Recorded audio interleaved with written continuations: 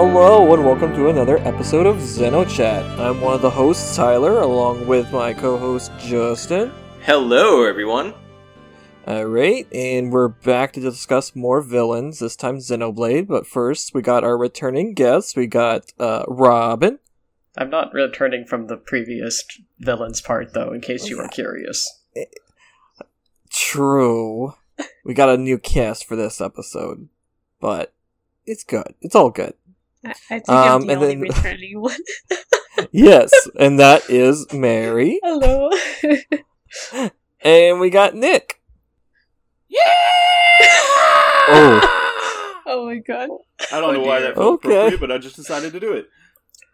Okay. Cool. Whatever floats your boats. I just thought it'd be fun. My audio actually Alright, cut so out yeah. a bit when you said that, so I didn't get the full magnitude of it. You'll just have to Cool. listen to the full episode when it comes out for the full I know, that's going to be a experience. fun little gift for me in the future. Try listening to the podcast. Maybe if you listen to a podcast called XenoChat, you could appreciate this high-end humor. Sorry, I was just doing my Minoth impression. Okay. Alright, so yeah, today we're, instead of Xenogears and Xenosaga, we're talking about villains in these Xenoblade games. So, Xenoblade 1, Future Connected, 2, X, and Torna. I said that all weird order, but it's all here. It's chronological. Yeah, hopefully we can squeeze all of that in. Yeah, if we go too long, we might split it into multiple episodes, but let's see what happens. Yeah. So first up, we'll start at the very beginning. So the first Xenoblade Chronicles with its villains. So one of the first notable villains would be Zord, one of the face mechon that Shulk and the gang faces early on in the game. Yeah, it's the He's, one with the big hammer. Yeah. Yes. The pickup truck that they fight in the... the pickup first- truck. Yeah, Zord. Yeah. Okay. So he's... Oh, go on. No, go ahead. Just have a tailgate on it. Sure, he's a pickup truck. No Yes. problem. We're good. Yeah, I didn't really... Oh, I'm sorry. Oh, I'm so sorry. Go on. No, I'm like, oh no, dead air, I better say something, so go right ahead. Go Okay, I'm ahead, just- bot. Go ahead. No, this isn't my show. Jin, you speak. Oh my gosh, I was just gonna say, yeah, he's just a robot with a funny Cockney accent, and I didn't really think too much about him, but it's kind of weird that his backstory is just kind of nestled within Colony 9, like, because his daughter is Dorothy, which is a character that you can help out around Colony 9, and you don't really find out about Zord's true past until you, like, help her out in some of the side quests, so it's kind of interesting. And I might also mention that she's not like the easiest to... Well, I mean, she's not like the easiest person in town to find either, is she? Isn't she like nestled into like one of the back alleys almost? I And think it she depends has some on... missions at night that you have to get from her. Is that correct? Or am I I thinking couldn't of tell something? you that part. As for where she is, that sort of depends on what career path you tell her to go for. I think if you tell her to join the defense force, then yes, she is more available at night and more kind of out of the way to find. Oh, okay. Maybe But- that's why it was that way for me. Yeah. Yeah, probably also depends on her schedule or what the time of day. Yeah. Yeah, her schedule changes after you tell her to get a job. See, I was under the impression that, it changes between quests, so when you get further in, like, some of her other quests, you have to find her in these different... Not, like, a huge change in location, but I was thinking she was kind of like, she's not, like, just right out front and center. She's kind of, you have to take this balcony back here into this alley or something like that to get to her in Colony 9. No, she's never that bad. Okay. Yeah. I might But have you been do thinking have of to it. go out of your way to find her. I didn't Yeah. remember Mhm. that. I feel that you have And to it's go kind out of of your way to weird. find any specific NPC. Like, if you're just looking for Yeah, NPCs really, in general, you kinda no do. problem. Yeah, there's some that give you info that it's like way laid into, like after you've done certain things for them and stuff like that in that game that is actually very story relevant that you kind of have to really dig in there to find. So it could have been any one of those NPCs that I was thinking of whenever I thought of that one. It was like, oh, I don't know if I ever even found her on my first playthrough of this game. I think it's very easy to miss the bit of dialogue where Dorothy talks about, like, oh yeah, my father went missing during an attack. His name was Zord. He always swung a hammer. He was a blacksmith. Yeah. Yeah. And or maybe not found her, but found that dialogue from her, rather. Yeah, I think that's pretty easy to miss. But it is blatantly stated that Zord was her father. What's interesting about Zord in specific is that he does not have any memory of being Zord. He, like, when he gives his name, he goes, Zord is what they call me, I guess. I don't know. And that's interesting because at that point, Eggle is not brainwashing the face Mechon. So he just has a terrible memory. Yeah. Yeah. Or the process of becoming a face Mechon. Yeah, it could be that the process for him was just too traumatic. I will say, dude has some showmanship for sure. When you like go into that battle with him and stuff, he's like, "Welcome, ladies and gentlemen," that kind of thing. As for the others, well, I just couldn't help myself. I ate them all up!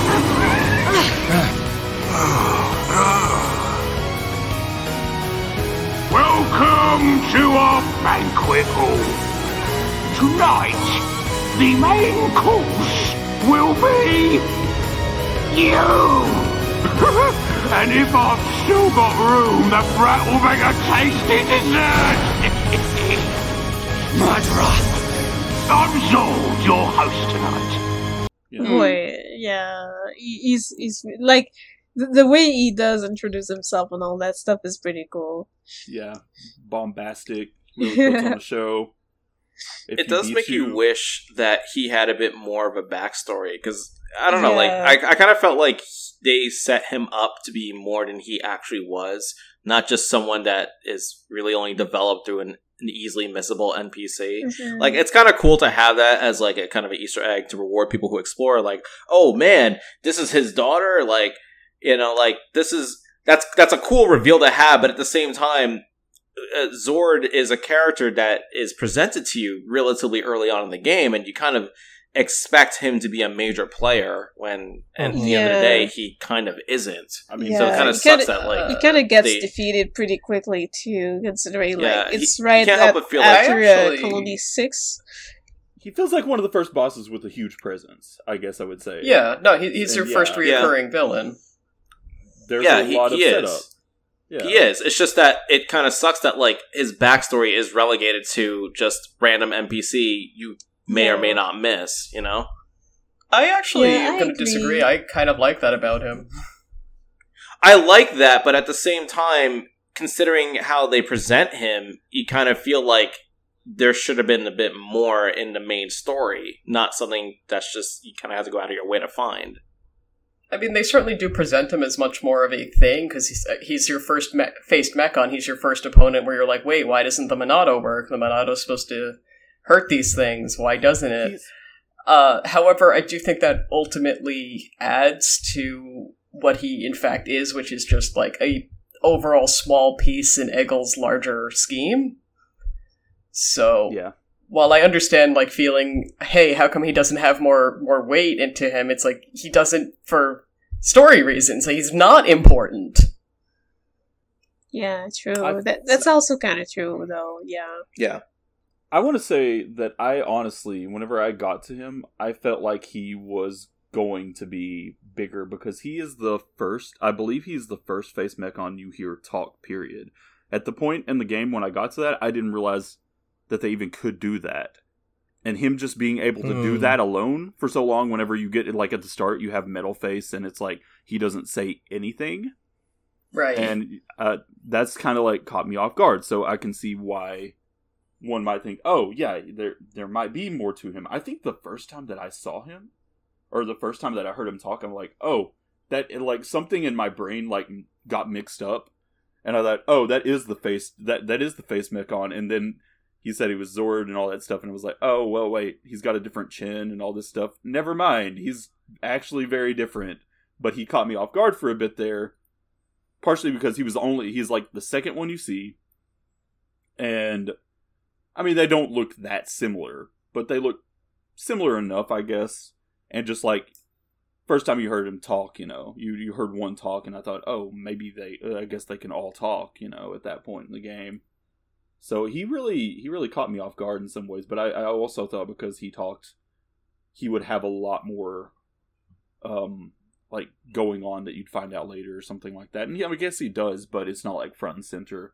But I do kind of agree with Bot on that. It makes sense that he doesn't have as big of a place, and I guess just like him to be as bombastic as he is, and just like and everything like that, it's interesting, especially compared to like how Face Mechon comes in and doesn't say a word, and then you've got this guy who's all of a sudden just like making a huge spectacle of it and talking up a storm and all this, and I gotta say that just really caught me off guard with Zord. Yeah. Did not know what to expect going in from there, especially after that, because of him making that kind of entrance. And so, yeah, I mean, I guess he did his job. That's a pretty important thing. Alright, so He- shall he we also, go to the like, next the- one, or... Oh, Oh. never mind. Oh, Go all ahead. I was going Go to say ahead. was that later in the game you fight several mechons that are called mass-produced faces that are all based on his general design. Yeah. Which just true. emphasizes how completely unimportant Zord was. True. Fair. Alright. Metal Face. Middle face! Mavka! Basically. Yeah. Spoiler alert, Metal Face's mum car. Oh, Dun, wait, dun, what? dun. I'm leaving this podcast. How dare you? I know, right? No, don't. I went out of the car, Mum. But yeah, Metal Face is basically, yeah, as we said, Mumkar, though we don't exactly know that at first, and he's also the one who kills a certain character at the beginning of the game. Yeah, he kills But, Fiora. We don't have the spoiler alert, he kills Fiora. That happens in the first 5 minutes. Oh! A little later than It's 5 Mum minutes, but we but can't sure. tell you that's Fiona. But- Are you Fiora? Fiora. Fiora. Why did I say Fiona? Oops. But, Edit that. yeah. He basically leads the first assault on Colony 9 and stuff and kills Fiora, and I guess that becomes pretty much a catalyst of Schultz and Vision stuff, but later on when you do see him again, you do see that, oh, it's Mumkar! Like, this bestie of Dunban, or supposedly one of the bestie of Dunban in the war, but that happened to, die back then because he was, trying to flee the battlefield instead of staying with his friends, and he got killed. But yeah, he's basically, his goal was basically to, I think, maybe get better than Dunban and get the Monado for himself. He was Yeah. jealous of Dunban's success, and I guess that made him go a bit kind of a bit crazy on the sides. But he sounded kind of crazy on the sides to begin with, anyways. But yeah, trying to see if there's anything else in there. Yeah. Yeah, he does say that he wants to be a hero, and how come everybody loves Dunban just because Dunban can use the Monado, so he wants to use the Monados so everyone will love him, and I'm like, buddy, if you want to be a hero, maybe don't run away from the battle. Yeah, don't run off the battlefield. Jealous And- of Dunban with this Yeah, long and hair. don't be such a dick. Exactly. People might like you if you're not. Exactly. Which isn't to say that Mumkar is not a popular guy. Just not in And he has universe. such a unceremonious death of just falling off. Yeah. Yeah. Yeah. Yeah, it actually Yeah, I've is seen pretty... people complain about that scene quite a bit. You get stabbity stabbed. Well, I've he seen people does, complain but- that like Shulk should have killed him, but I don't know. I kind of like that he doesn't. I like that Yeah, he doesn't Shulk. too. Yeah, me too. Because I don't like that Shulk is like, well, you know, I feel like Shulk understand that Momkar like kind of turned bad because of certain things that happened, and but at the same time, it's like it's not maybe that maybe he wanted to have some faith that he could change or something, but at the same time, it's like it's still kind of weird the fact that just as this happened, like the Mikana's arm or something fell on his face, basically. Just like, wow, Yeah. what are the odds of that happening right there? It's an interesting thing Well- where they set it up such that like they didn't want the hero to kill the villain because they Yeah. wanted to make a point about the unity of the Homs. I think I agree. Like, I think what I want to say is that, like, this is not Shulk does this again later with like the with like the Eggle thing and all. Is like he doesn't want to. It shows that Shulk is actively making a decision he doesn't want to kill if he can help Yeah. it. He doesn't want to. And he wants, like, he believes that people can change and stuff, and that he can communicate, even though it's, like, a harder path to choose. Like, he doesn't want to just kill. Like, he wants to communicate his feeling, Mhm. I guess, by so that, you know, the other party can maybe understand and turn around, you know. I feel like Yeah. this is pretty much what Shulk is about often. He's a good boy. Yeah. Yeah, that's a I've very always, big part of his character. I've always liked that about Shulk. And at the time when I played this game, that was something that I really appreciated. Yeah. And I guess since we spoke about Eggle, he's just like the next character on our list. So I guess we can jump into that. So he is the leader of the Mechon, and was originally a friend of Arglass, which remind me is because my brain of names is like Arkless was the giant that Was eventually giant. got possessed by Zanza. That's what I thought, but I wasn't sure because, like, you know, it's kind of blurred with the fact that he was possessed by Zanza and stuff, so I did not click, like, was this the name of the giant? But I think it is. So, and you guys just confirmed, so it's good.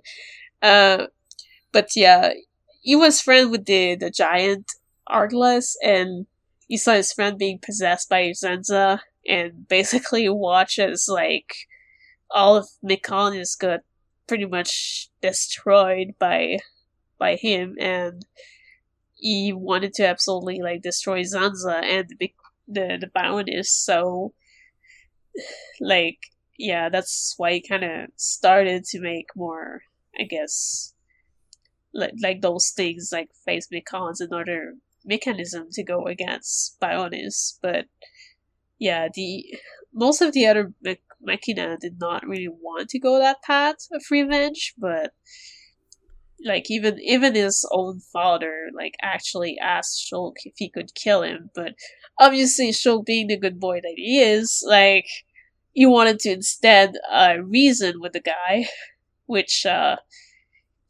of succeeded, but other things happened. I'm still kind of sad though that he does get he does get defeated, like buying some time for them and stuff. Cause yeah, it's sad. I wish he was still around. He was a cool dude. Like after he cooled down, anyways, because while he was like in his bad guy shoes of like basically being mad at everything, like he was being really bad, but you know, when he started turning around and like listening to reason, like he seemed like a pretty chill dude, and like at the end of the day, you just loved his people, and like you wanted revenge, but at the same time, it was maybe not the best of paths to choose, because more bloodshed brings more bloodshed and all. Yeah. And the Mechonis got it really raw. Oh, deal. yeah. So, it's not like you can... like, it's understandable to not completely blame him in some ways, for... I mean, yeah. Yeah, he's a very too far, gray... He's a very too gray far. character. Like, you went through Mhm. some, like, experiences that made so he turned the way he did, but, like... Yeah. After speaking with Shulk... Well, they didn't exchange fists and all too, I guess.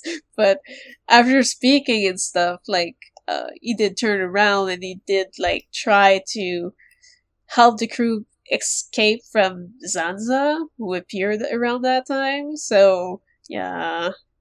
It did buy a lot of time to the group for them to, like, just escape in the ship and, be okay.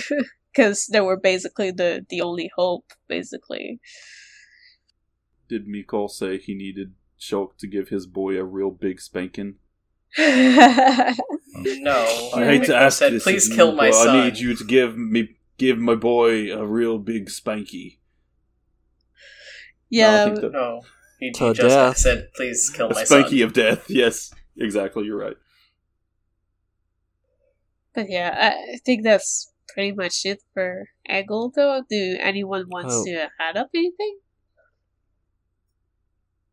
Well, Eggle has a cool robot. He has a He does cool have a cool robot, and he robot. has a cool design. Yeah, the robot was also named, why can't I think of it now? The Yaldabaoth. boss god. Yaldabaoth. Yaldabaoth, yeah. Yaldabaoth. Oh yeah. I Yeah. do remember that now. Yeah. Oh man, but that robot was indeed really pretty. It was like Oh, all yeah, gold that- and shiny. It has that Yeah, those big... might. Oh, sorry. No, I was just gonna say that's probably my favorite face mech design. Oh, Yeah, yeah. that one's really cool. Really it good. kind of reminds me a bit of Anubis from Zone of the Enders, Second Runner. Yeah, I totally see that. And I still need to finish that game. Oh, that game is amazing. Oh, God. both of those are so good. There's some really cool inspirations in Yaldabaoth's design, actually. I love, it's like this big, almost like golden statue, kind of resembles some Buddhist stuff, Has like that big kind of, what would they call it? Like a corona sort of thing on it that goes off of its back and such. Yeah, it's just got a really cool look. It's very unique, even for like the Mechon in general, especially like the face Mechon in general, have Yeah. like a really unique look. But Yaldabaoth still stands out as far as those go. But that's just aesthetic. The Eggle himself is the main person we're talking about, but can't go without mentioning at least that. Also, tail on the robot, great appendage for a robot, in my opinion. It just looks cool. Yeah. Alright. Okay, then I think we're good to move on to the next one, which would be the big baddie of the game, Zanza. Do do do. Yeah, he's basically the god of Bionis, and the universe itself, really. Yeah, it's pretty much like I'm evil, I'm the boss, you shut up.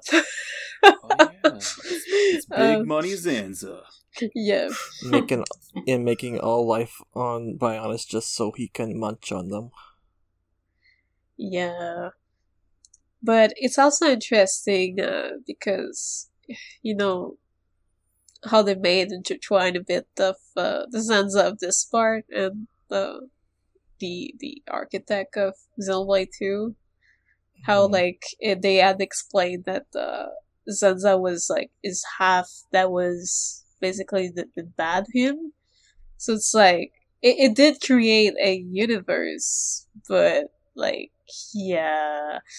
The guy's a bit too arrogant and too, oh god. He knows that he's the god, is oh yeah, I'm the god, and, you guys are all like weaklings and stuff kind of character. Kind of sucks though that eventually it's just like, oh, everything has to return to me to restore me, and like I don't give a shit about the creatures I created. So yeah, it's kind of really bad. That's it. Aside from that, he does have like a cool design. He's like an evil Shulk.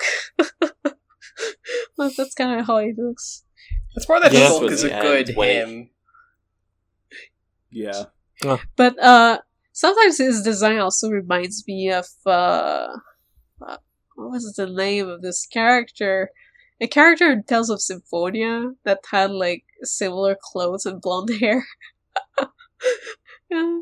And that ended up being bad. Oh, I know what you're thinking of. Yeah, it's Oh just- my goodness. oh my Why God. can't I think of his name? Yeah, me neither. But like his design, the first time I saw his design, it's instantly what popped in my head was like, Yes, I know. Are you thinking of Mythos? yes, Mythos. There we Mythos, go. yes. Oh, I was like trying to think of who. Yes, that- yes. Yep, I absolutely see it. I never thought about that until now. Yeah, like that's something that really clicked. The first time I saw Zanza, I was like, Mythos, that you? It's like an older version of him, but like, What? but even in Symphonia, there was like a young version, but there was also a slightly more teenage, older version at the end of it. So yeah, like Zanza looks a lot like that ish, but more adult. White clothes and mid-length blonde hair? Olivier? From... No, but Olivia Shit. doesn't have wings. Yeah, Unless but he does in it's, the not, later it's not really games. the same kind of design though. It's just Mythos in Tales of Symphonia had like a design that was really close with the way Oh, yeah. the stuff was, especially like the sort of later version. Like it had some flowy stuff going on, a bit like Zanza, and like lines on the costume and all that stuff in a similar manner. And then So- at the end of the game... I'm sorry, go on. But yeah, it's just it made me remember that. But yeah, going back on topic though. But Well, I mean, we're still on topic, technically. yeah, technically we are. We're talking Yeah. more design Well- way. I was going to say we could also talk about his design at the end of the game where he turns into a Kamen Rider villain. Oh yeah, that's so funny. I see it. That's so funny. Big bad Beetleborg. And he goes so crazy at the end of the game too. Like he's losing it because like you're beating him up, and it's like, how dare humans defeat me? How are type you thing. even walking in space? And like the fact that he even like, I think he even gets mad at Alvis because Alvis is just there like watching the scene, being like, yeah, I'll eat popcorn in my corner and see who wins. I feel like Alvis is doing that. Good shit. Yeah. But yeah, aside from that, there's not all that much colors to this character though, because he's very much like, I'm the big villain and you know it kind of character. Like there's Yeah. like Very there's nothing pompous. like Yeah. gray about him. He's just bad. So It's like, I made you, you owe everything to me. That's his thing. yeah, exactly. It's interesting because they kind of built in the explanation as to why Mayneth and the Mechonis are weaker than Zanza and the Bionis, because Mayneth made her life forms and was like, these will be companions to me. I have no interest in killing them, which is why they're so long-lived, but also why the Mechonis ends up being weaker, because Zanza makes life forms and goes, great, you exist to serve me, so your existence gets reabsorbed by me, so of course he's stronger. And it doesn't have that, like, normal, oh look, power of friendship, because, then you'd have Mayneth be stronger, because, yeah, she still made life, but she made life to be a companion. Yeah, she has more friends. People love her, whereas, like, on the Bionis, they're like, Zanza who? What? What are you talking about? Because anytime they come up with Zanza, Zanza eats them. Go eat your friends. So it's actually a pretty very much. important lesson about do not eat friends. Yeah, exactly. Alright. They're Do not eat But yeah, Friends, it's a not slight food. subversion of the anime trope of like, look, friendship wins. It's like, no, no. Sometimes you, but sometimes it you still don't. does. It still did ultimately, yeah, but only. It still does, though. Homs are friends, not food. Yeah. Alright, shall we move to the next one? Our next Okay, villain the definitely one- likes to be friendly. Speaking of friends, I was gonna say the little too one friendly. fan of this character is gonna be excited. The one fan, Larithia. 90s dominatrix villain. Yes. And Alright, yeah, she really likes Callion, and yeah, I guess I can let someone else show on this one. There's I mean, nobody what's who there will to say say? anything more about her than what you will say, and I Yeah, have like tried. what is there to say about her though? Yeah, Like this our notes just has a bunch of question marks. More than us. Motivations, being beautiful? Question mark? I guess she's kinda hot, maybe? Fucking I don't know, I was- while Kallian is a Telethia? Question mark, question mark, question mark? I was guessing that it might be an eternal beauty sort of thing, except that, like, what Hyantia do we see that isn't, like, yeah, okay, still kind of hot? Like, Saurian's It's like- and even him, it's Yeah. I'd still say, sure, why not? Yeah, there's not much about Larithia. Poor Larithia, I mean, she's- really. I think she's okay for what she is, I guess, but like I really can't comment that much about her. yeah, but then again, she wasn't in that lot of like. I feel like she was a villain that was left a bit more to the side to maybe Yeah. advance some plot lines, but not like all that important. I Yeah. don't know. She's really into doming and eugenics. I don't know what else. Yeah, I But mean, I feel don't, like I don't she hate likes- her. I think That's- she's fine. It's just I don't really have strong feelings for her. Yeah, or I think really she against just her. likes. She's basically that generic villain that kind of likes power and that gets screwed over by it, basically. Like, because I feel like she joined Zanza and the others just to have more power and stuff and be on their side, but then when things started to go south and she had to transform into Itellitia as well, like, she did not really enjoy that all that much. Although she did didn't- fuse with Callion, but I don't Yeah, know. Yeah, I was enjoyed gonna say, that I think she did part, enjoy that, because yeah. she did fuse with Callion, and I think that was her goal. Yeah, maybe, but at the same time, I don't know. Like, I feel like a part of her also got screwed over by that same power Weird. she was trying to pursue. Her weird But- kangaroo Telethia fusion thing. Oh, look, just hanging out there. Fusion, ha! But yeah, I guess we can move on to the next one, which I'm basically gonna pass it over to you, Bot, because it's Oh. it's your favorite.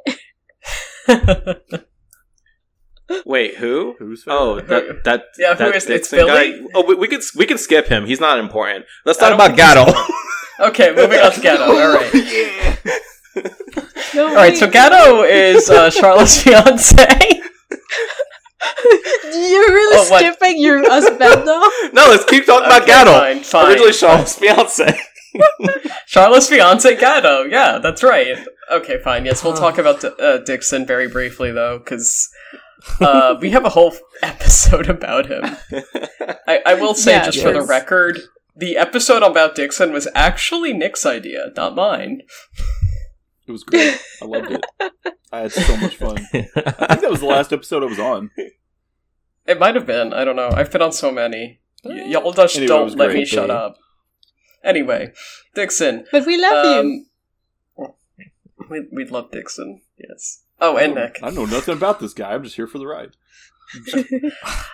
Dixon again. We're just gonna cover him briefly because we have a whole episode. So, for motivation, it's just I don't know, I guess he wanted to be powerful? He said something about wanting the strength of the god. I guess that's what he wanted. I don't know. He just kind of wanted to let things be as they were, so, Zanzo wants an all-you-can-eat people buffet. He's for it. Why not? Bring back Dixon Mania. Yes, he wanted to bring back Dixon Mania. I was trying to... Look, I've already said all I can about Hulk Hogan in relationship to Dixon. I'm sorry, I'm out of that.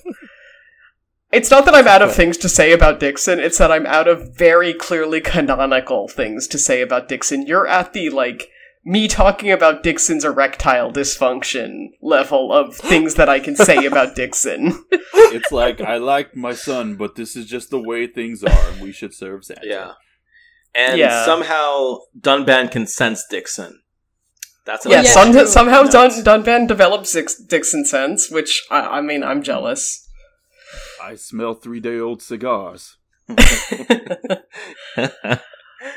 But yeah, his death is just an example of, son overcoming father. That motif, which occurs not super often within the whole Xenoverse, but, this isn't the only instance of it. Mm-hmm. And if you want more Dixon, you can... I spoke about him for 2 hours. 2 hours. Aww. 2 hours. Really? Didn't feel like 2 hours. My roommate was surprised that it was only 2 hours, and I'm like, well, after that I was out of things that are things where I can point to canon and go, here's how I came to this conclusion, and it's just in the canon that I feel is true in my heart.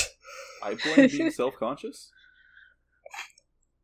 I blame the fact that I try to keep a certain level of integrity in this podcast.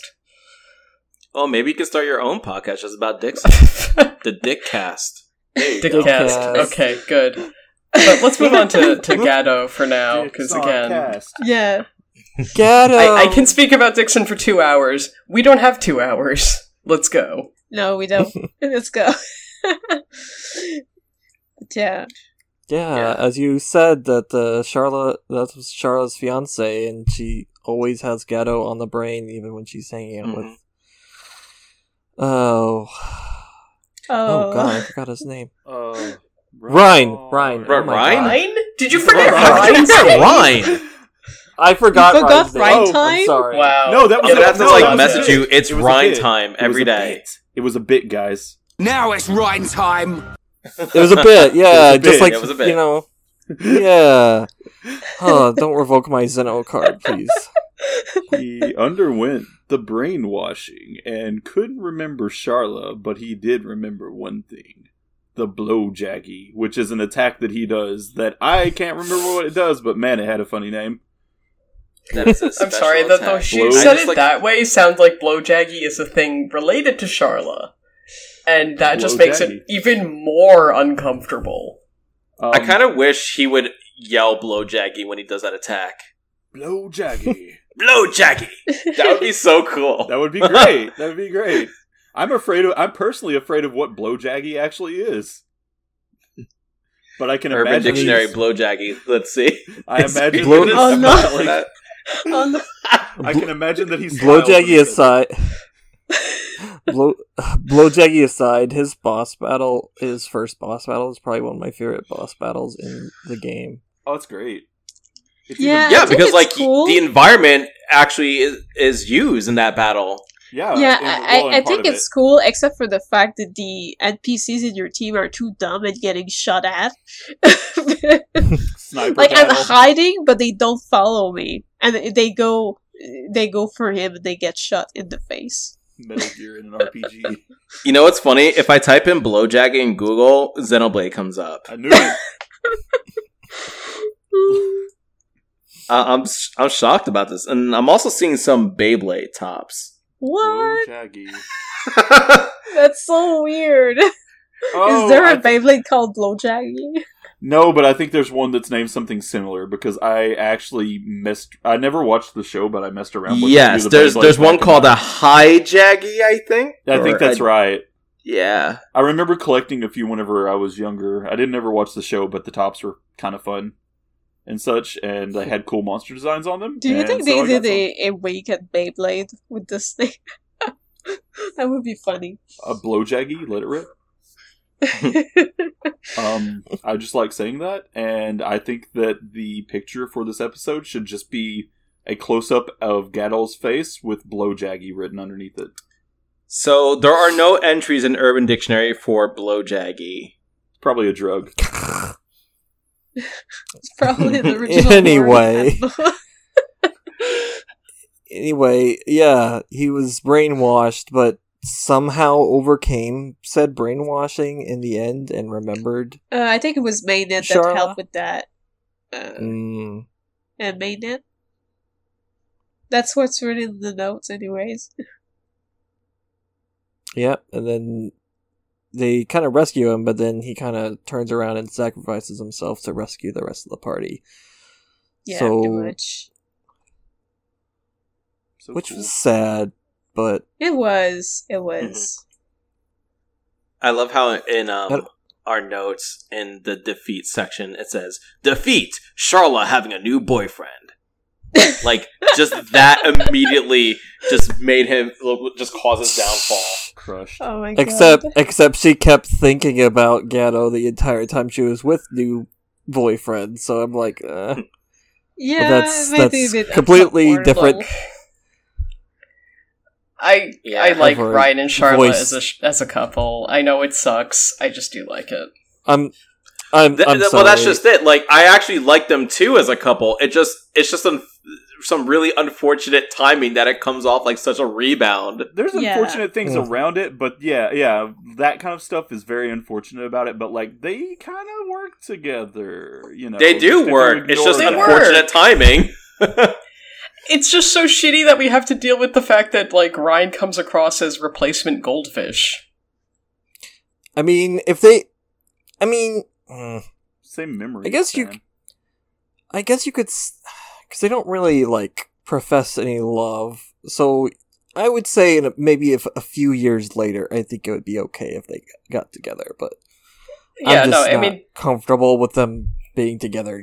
very Right then and understandable.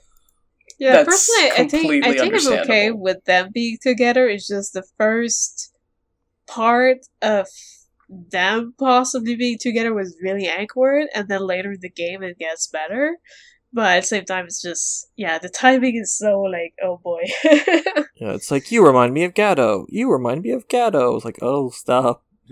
Oh, Yeah, yeah, that she was says really that to awkward. everyone. Just ignore her. She says that to everyone. All right, I would die if shall both we, their arms said that or something. shall we then move into future connected with the Well- psychopath Galgar? Oh, man. No, I Galgar. Galgun. forgot to. Wait, Wait, what's no, this? let What's Jen up? speak. Yeah. Oh, sorry. I was just gonna say we forgot Amelia's mom, or well, her not her real mom, but her adoptive mother. Pseudo mom, Yumea. Oh yeah, that Yeah. villain that shows up for 5 minutes and then disappears. Yeah. Oh, screw her. She was like super manipulative. Yeah, She was a true. bad mom. And She was a- she doesn't can have forget that much about her. screen time too, so it's a bit hard to remember. I just thought I'd bring her up just briefly, but yeah. But yeah, how dare What's you wrong with- hurt Melia? What kind Yeah. of Zeno podcast wouldn't remember Melia's not mom's name is Yumea? I said it was Yumea. Oh, I missed that. How dare you? Oh no, it's okay. I, know I I'm didn't having remember. audio issues. But anyway, we can move on to Galgar. Yeah, let's move to Galgar, Yeah. the fun psychopath of Future Connected. Gal Gygar. Galgar, my god, Galgar. I'll do When How did you say Galgar his name? appeared, Galgar. Galgar, Yeah. I think. When he appeared, I had already exhausted all of my ability to believe the fact that, like, oh, if they show me a guy and he looks like he's going to be a villain, he won't actually be a villain.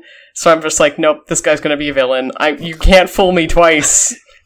Oh man, you know who Galgar reminded me of when I first saw him? And this is something I haven't seen in a long time, but remember that dude that always like squinty eye smiled in Bleach?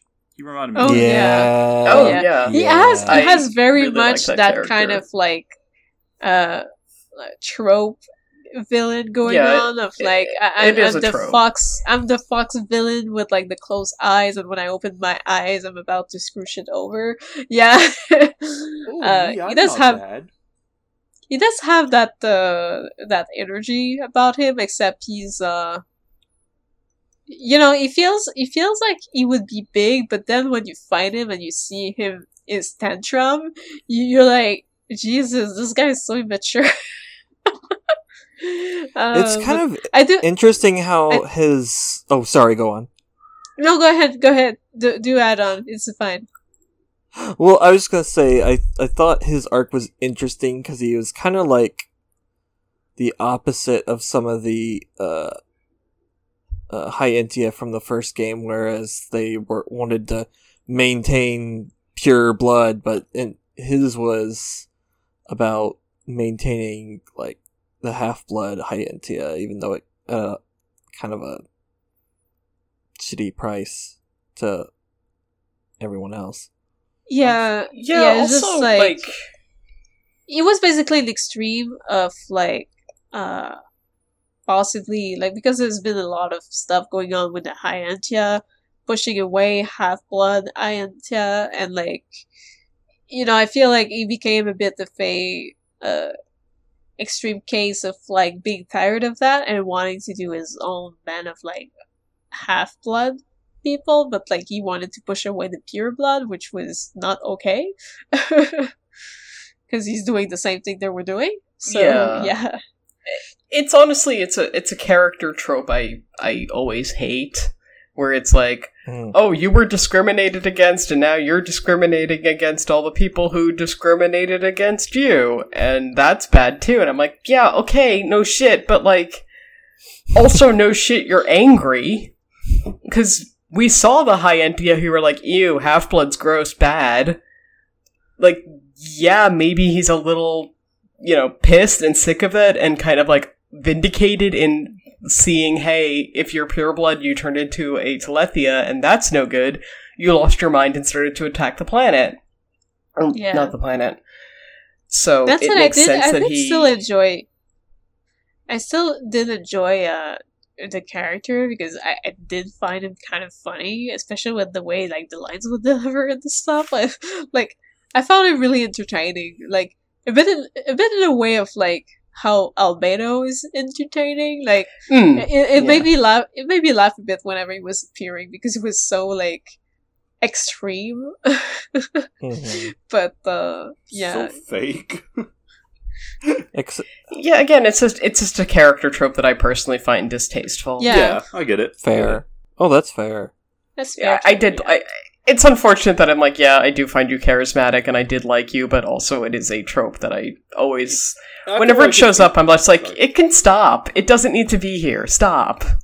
Well, I find it kind of interesting that thing, like that exists in there, because I feel like there's a lot of things that would just ignore that side of the of the spectrum and make that into a villain too, in a way. So I thought it was kind of like interesting that he was there and had that such a like different perspective on things than everyone in the first game, but was still he's still like super extremist bad dude, just bad for like with a different motivation like that.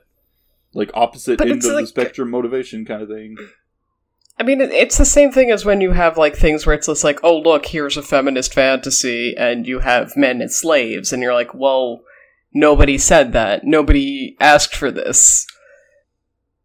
So that's why it's a thing. Yeah, it's that, where it's like, nobody said this, but the other side of that is that Gelgar actually, within the narrative, is correct, because when Melia goes into the tomb, we know that the goal of the ancient Hyentia was to dilute the bloodline because they knew about the Telethia problem. Mm-hmm. So it's just Yeah. he's just a weird character where it's like, yeah, he's definitely in the wrong here, but he's not. He's wrong about how true. he's going about it, but his goal is correct, so he's just weird. Mm. Yeah, he's just very extreme because he's too mad about He- what happened. Yeah. and stuff. He's bitter. But, yeah. He's bitter, he's angry, and he's taking it out in the wrong way. Yeah. Yeah. And he ended up pretty much killing himself. So, yeah. Well, Yeah, I thought that was such a weak scene. That was especially it was when a side presented. quest, wasn't it? He just- Wasn't it a side quest to finish his plot, basically? Yeah. Mm-hmm. Yeah, that it It was was. like, It wasn't. I don't think it was even fully voiced. I think half of it might have been, if I remember correctly. like, And then he I just just like remember normal that- character model like walks slowly off. the yeah, cliff. I just remember watching that, just being like, okay, dude. I was like, huh? Okay. Okay. I was like, why'd you Okay. kill yourself, bitch? Okay. Like, See ya. things could have turned around, but okay. Bye-bye. It was again because it was supposed to demonstrate that like his ideals were so completely divorced from what everybody else wanted. Yeah. Where he was, I mean, I'm gonna just keep using feminism as like a thing to compare it to, but he was basically the straw feminist of Hyentia, where what he wanted was Hyentia purebloods to be beneath the half breeds. Where everyone else is like, no, I think we should be equal, actually. So when that ideology, as represented by Melia, defeated his own ideology because she punched him much harder than he could punch, he was like, well, no world for me here, goodbye, and jumped. Yeah, pretty much. Well, that was one villain of Future Connected. Let's go with the second one, that is, a pile of fog. The Fog Yes, King. the Fog King. The Fog King. That is just a creature that does not speak, or really make much sense other than, my inner Xenosaga fan says, oh, he's like a Gnosis thing. Okay. We, we helped with Breath of the Wild. Let's make Calamity Ganon in our game. It does feel a bit like that, doesn't it? The music doesn't help either. That No. definitely feels kind of like Breath of the Wild music. It's good music. Yeah, Fog King was It is very very much good there music. to just be It's like, insanely good. So I'm nothing a about that Fog corrupted King. being. He was basically like, I'm a corrupted being in this city where all the people turn into Teletia, and like, yeah, I'm just here. Come and fight me. It was basically this felt in like the- that, really. Yeah, I said this in like whatever Future Connected episode we did, where it was basically he's very much a thing where he's there, where it's a maybe we'll do something with this in a potential Xenoblade 3, but also maybe we won't. Yeah, but I feel like it's just like a result of the distortion that happened there whenever they did the reboot. At least that's my understanding. Like whenever you like reset the they world, beat kinda. up Zanza and like the land change and stuff with the Yeah. giants, like I feel like it became a distortion there, and like it was born out of that distortion. I think that's what they tried to explain, but my brain's a bit fuzzy about it. Maybe the Fog King's goal all along was just to get a really sick orchestra and fight some cool anime dude. It could have been. I mean, the real thing with Fog King is just he's a thing where it could be a sequel hook or it could not be. Yeah. mm-hmm. Yeah, especially with that damn Telethia Yup. at the end. Oh yeah, wasn't Which there a could be a Teletia thing that? to link it to X or not. Yeah, wasn't there a Teletia though at the end that saved someone that sounded? No, the Teletia that appeared a couple of times, I think, and that saved the kid. And at the end, I think they did something else. Was I think the Teletia of Yumea? I think they mentioned that, but I'm not entirely sure. But what? No, not Yumea. The evil mom. Hold on. No, Yumea is the Yumea. evil mom. Well, it was Yumea. Okay, I'm mixing up names because like there's so many characters. If But, I yeah. recall correctly, you do defeat the Telethia that was Yumea, Oh, true. as that is ultimately Tyrea's goal, because she had Yeah, promised, true. like, yes, I will defeat you. Yeah. but it's supposed that's what to I be- remember. Is the Teletia saved the kid, but then at some point, I think in one of the quests, or I don't know when, you do defeat the mom, and I think that does something with Terria's story. But I might be remembering everything wrong though. It's been a while. My brain's already fuzzy about It's fine. everything. All right. Talking about fuzzy brains, should we move to the next topic, which will probably be led by Bot and Nick? Alright, then we are moving away from the first Xenoblade Chronicles to Xenoblade Chronicles X. Yeah. Yeah, and we're gonna start with two characters I didn't have to Google at all. No, I remember their names. Riz and Dagon? Dagon? So, Bebop and Rocksteady. Right, yes, they come Bebop in- and Rocksteady, tell me. Yes, Bebop and Rocksteady. One of them's a They- boar and one of them's a Rhinoceros. Go ahead. Yes, exactly. And so Jesse and James from Team Rocket, they come in and they want to do the bad, and they work for the bad guy, and they're a team, and they sick the evil robots on you, and they're bad, by the way.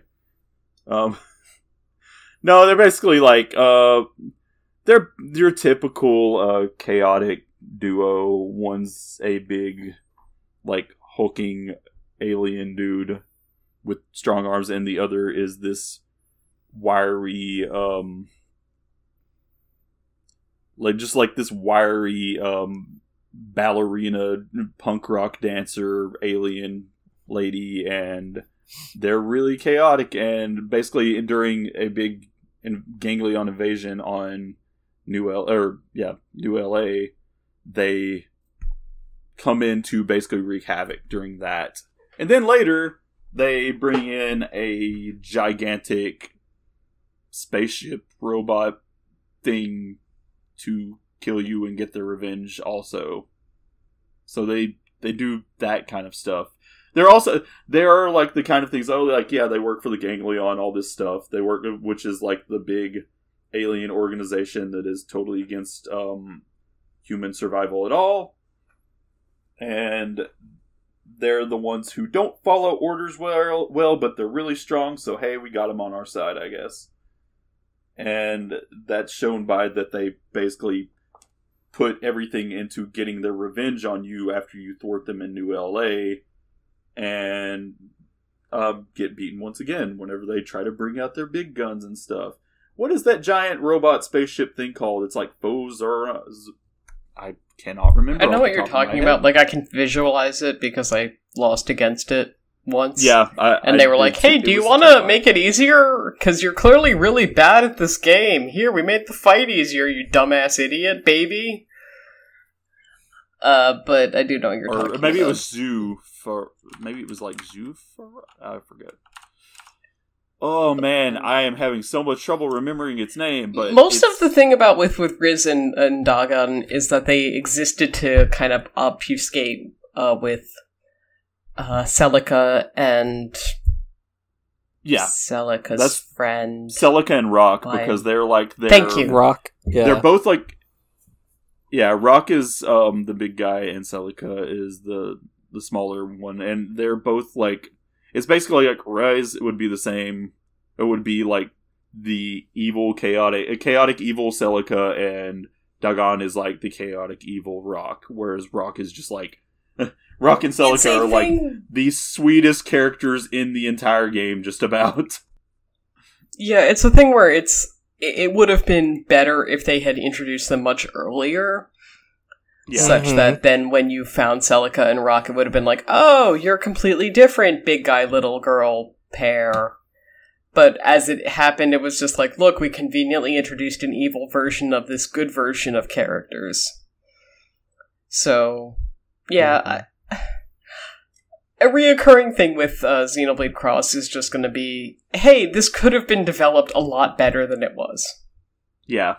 And I just got the thing. It's Zoofarg was the name of the giant ganglion weapons hangar that they basically took over.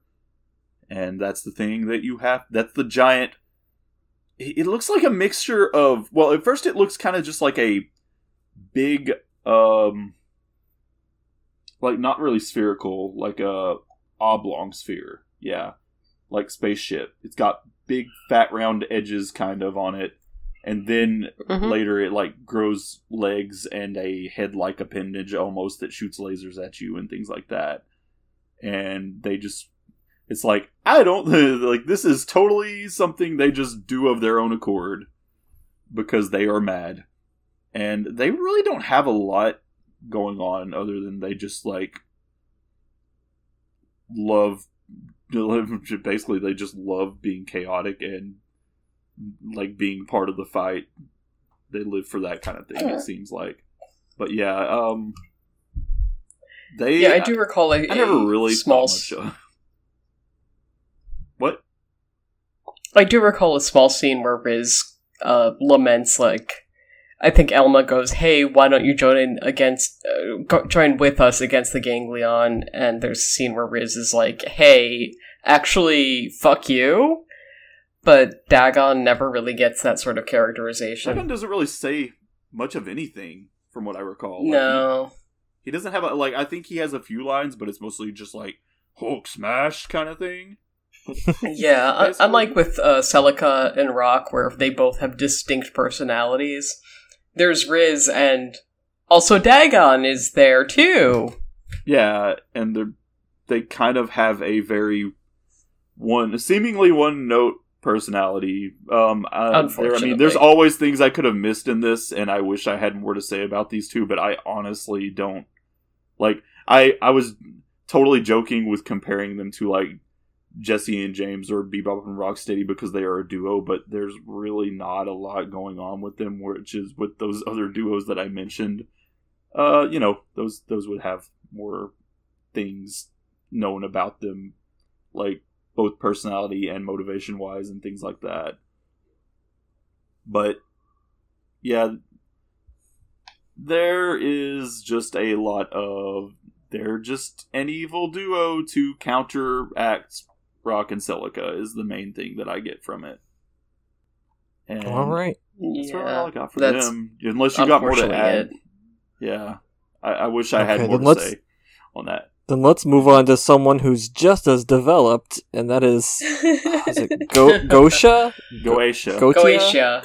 Goetia. Because this person was a bit more up there in the cutscene. I do remember her a bit better. She is a boss twice. Yeah, exactly. I do remember her look, but I don't remember much of else. And she has a sick-ass mech, too, I gotta say. Oh, yeah. True. I do like her design, but, like a lot of the Xenoblade Cross villains, you just don't get enough of them. And yeah. I remember Goetia is like, you see her in a few cutscenes, so you think she's like super important, only for you to beat her, and then that's it. Yeah. Yeah, she's just like, I'm really strong, I'm devout to our cause, and I'm a hornier Pellegrini, I suppose, according to her notes. Yeah, that checks out. I wear strange little clothing. But even then, it's like, we don't get to see enough of her horniness outside of her outfit. It doesn't say much like that. She's just like got this very, like, I wish I could say that she was horny, but I don't see enough of it, so I can't tell you. Yeah, unlike Lorithia, where at least you definitely know Lorithia is horny. With Goetia, Lorithia, you're like, well, her outfit's horny. Well, maybe? I mean, seems like she could be, but she's mostly just throwing hateful insults at you that have no, like, that it's hard to kind of derive any sort of, is she not from kind of thing? If that makes sense. Mm-hmm. But yeah, it's sad because she is a boss twice, once on foot and the other time in that really cool mech. Or in that really cool scale, I guess I could say it as. But I guess that wouldn't count because I don't think that the enemy ones were really referred to as such. But anyway, she doesn't have a lot to say, but there are some pretty cool scenes with her. I believe she calls Elma a Samarian witch. I thought correct? She was the Samarian witch. Oh, she's the... Oh, I thought... No, because they hate the Samarians. How your features melt in fear as you twisted and... That's enough, Samarian witch! Ganglion. The whole cause is against the Samarians. I'm pretty very sure sorry, she calls then, yes. Elma a Samarian witch. And that's pretty cool. That's fun, at least. But, yeah, we also get that really great scene where Elma just points the gun up at her, which is Yeah. the infamous scene. Yeah, the one we have transformed to an emote at our server. The big delete this from Elma. Yeah. Yeah. But yeah, Elma points a gun at the screen, and this is very enjoyable. She just really does not like people, as in humans, and she serves Luxar. And Yeah, pretty much. And I love that her defeat in our notes is written as being worse at robots than the main cast, because that's very true. I mean, that's how I don't wrote most remember of their her being- defeats. Yeah, I don't remember her being very hard. I don't think I had any trouble beating her up. So, yeah, that's pretty accurate. Yeah. I think that her first time I had a little trouble, but the second time... I think the first time I instance of her- had over-leveled, so I destroyed her in 5 seconds. Yeah, the second instance of her I had no trouble with. There is like one of those time trial ones with her that was a little bit harder though. That was pretty cool. But yeah, I think that's all we got on Goetia, unfortunately. I know you can Yeah. I know, like, one thing that's funny about this game, too, that I forgot to talk about, I guess, that is not really relevant to character personality or anything, but it's funny that there are, like, material drops for every enemy, right? And a lot of them are, like, most of them are very specific to the type of enemy you fight, and stuff with, like, these characters, like Ryzen Dagon and Goetia, they actually have, like, named material items in the game that I think Goetia's is like Goetia's heal or something. I don't remember for sure. Rise, I don't remember what Rise and Dagon's were for sure, but I thought, but Rise did have one. I remember seeing her name in one of like the material lists, and I wish I could remember them off the top of my head. But you know what? You get the picture. It's kind of cool that they do that. So. Just a nice little mention on that.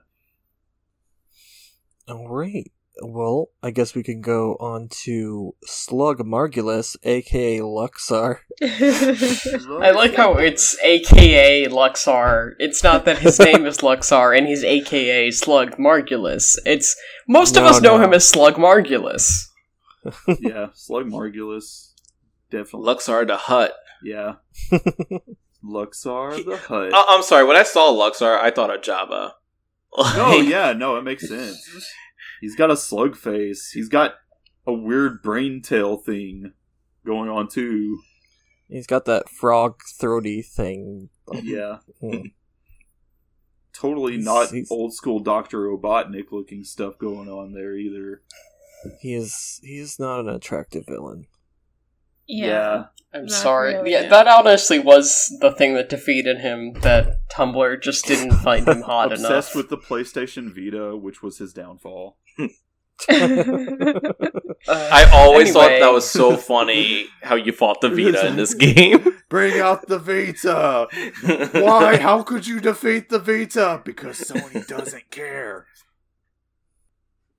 Anyway, anyway. he actually wanted to defeat the humans, as they were descendants of the Samarians. And, yes. It's kind of And he was interesting like, I 'cause want to the defeat the gods.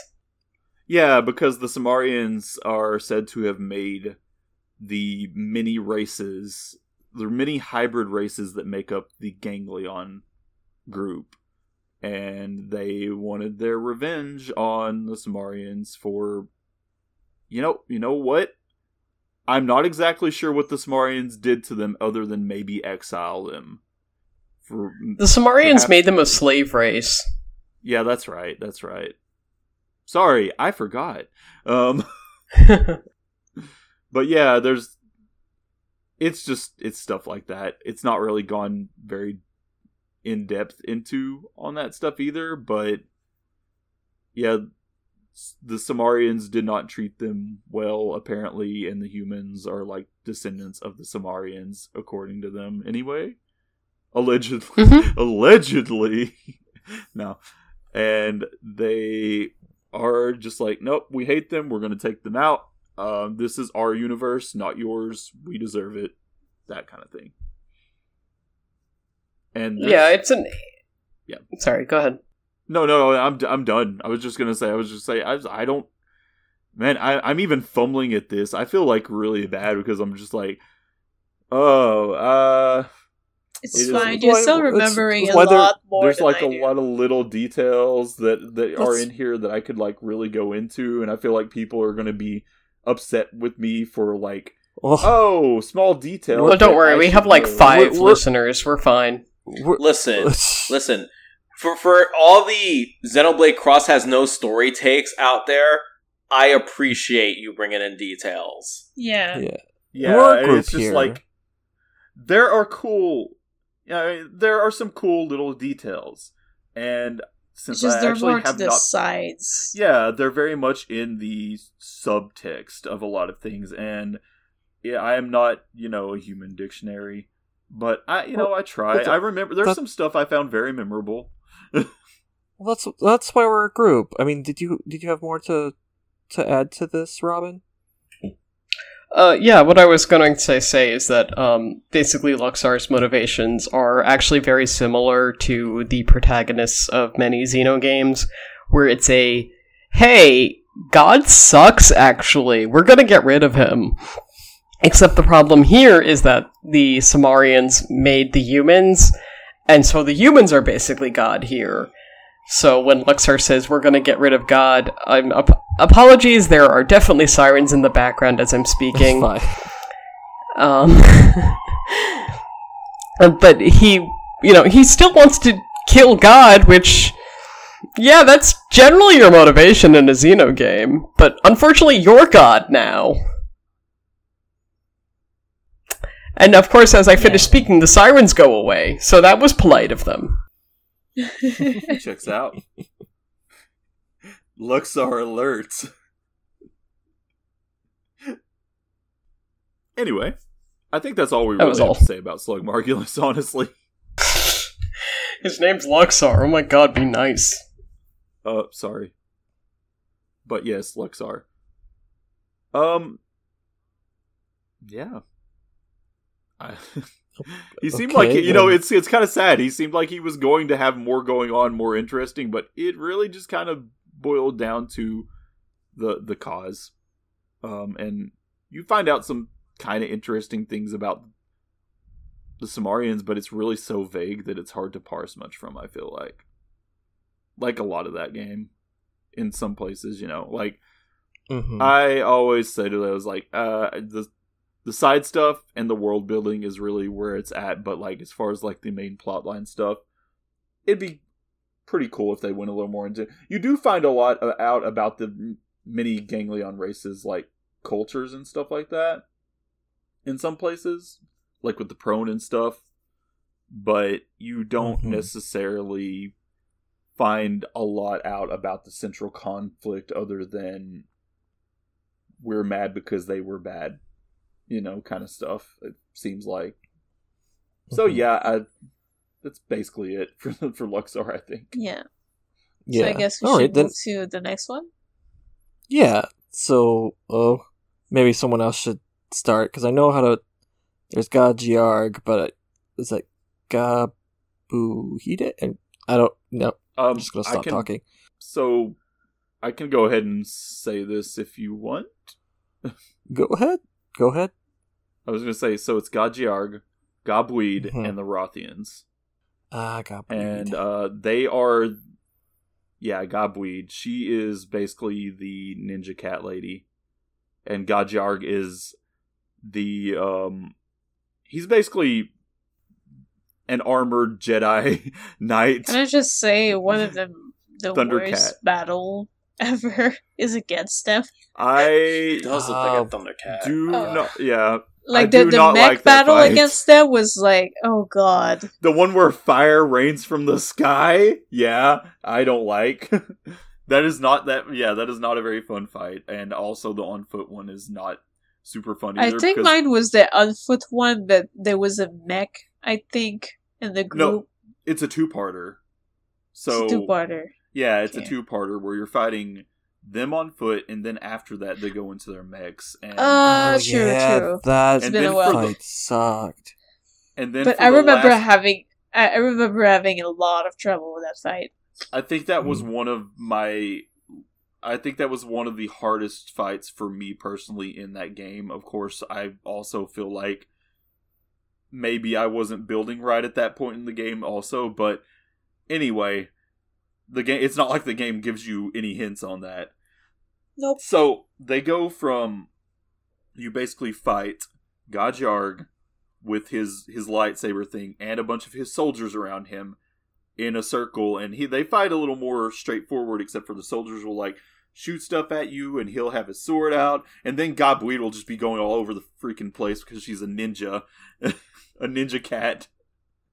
And her thing, like personality-wise, she is a very like the Rothians in general have this very big, like, they're very like honorable. They fight to sustain what little honor they feel like they have left because they were defeated by the Ganglion and forced to join them.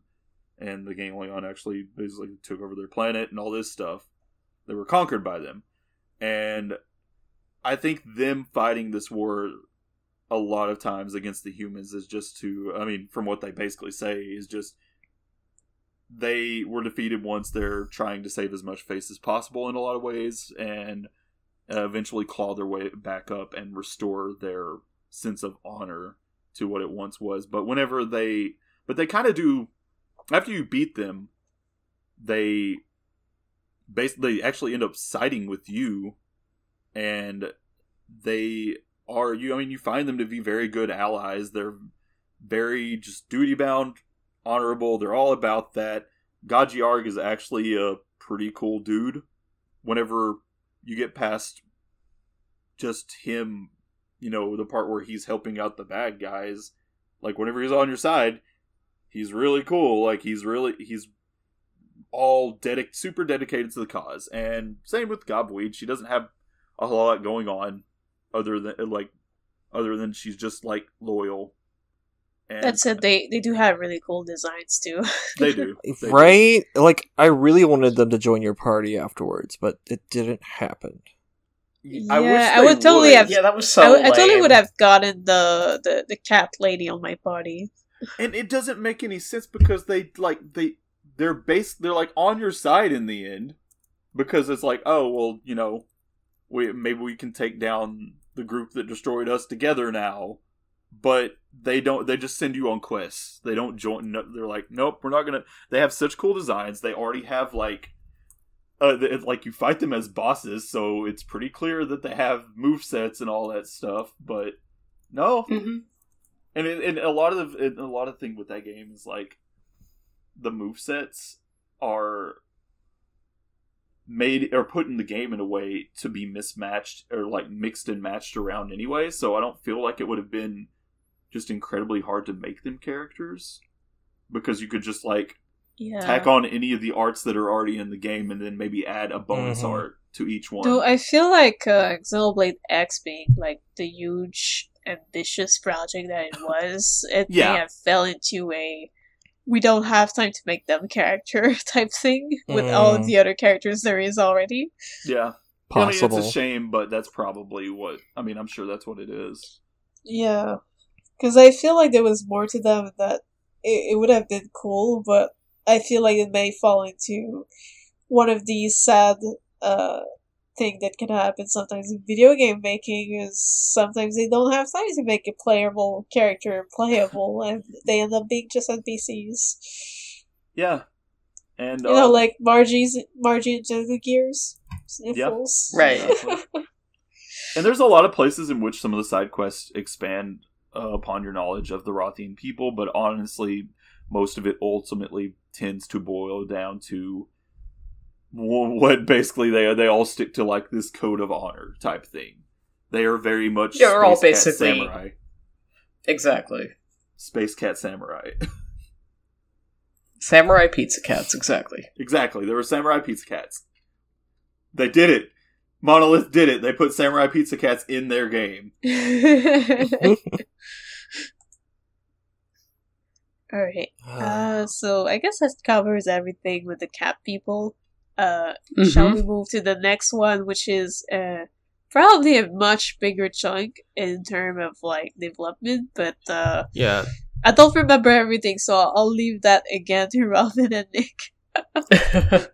Well, the next episode, or not next episode. Next next episode. character The is next Lau. episode of Xenochats!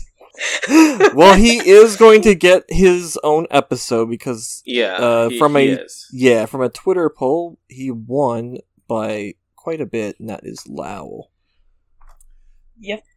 Yeah, Lau is a very interesting villain in that, like, his motivations are very sympathetic. Like, you absolutely understand how he came to the conclusion he did, but functionally, he is a villain. So Yeah. we're just going to give him, like, a cursory, like, the spark notes of Lau in this, since we will go more in depth Yeah, in that at we're- a later time. Mm-hmm. Exactly, and I mean, we know that he had, like, it wasn't like he was. He's not like the kind of character that he was the kind of character that was made a villain due to his circumstances, basically, and Yeah. making a very bad decision.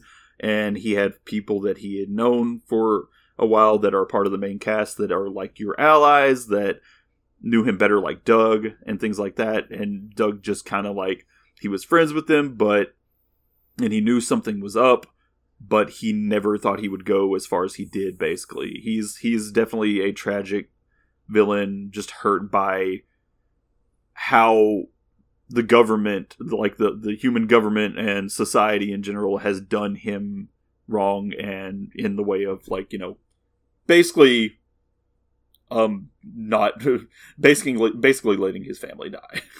And I mean, Right.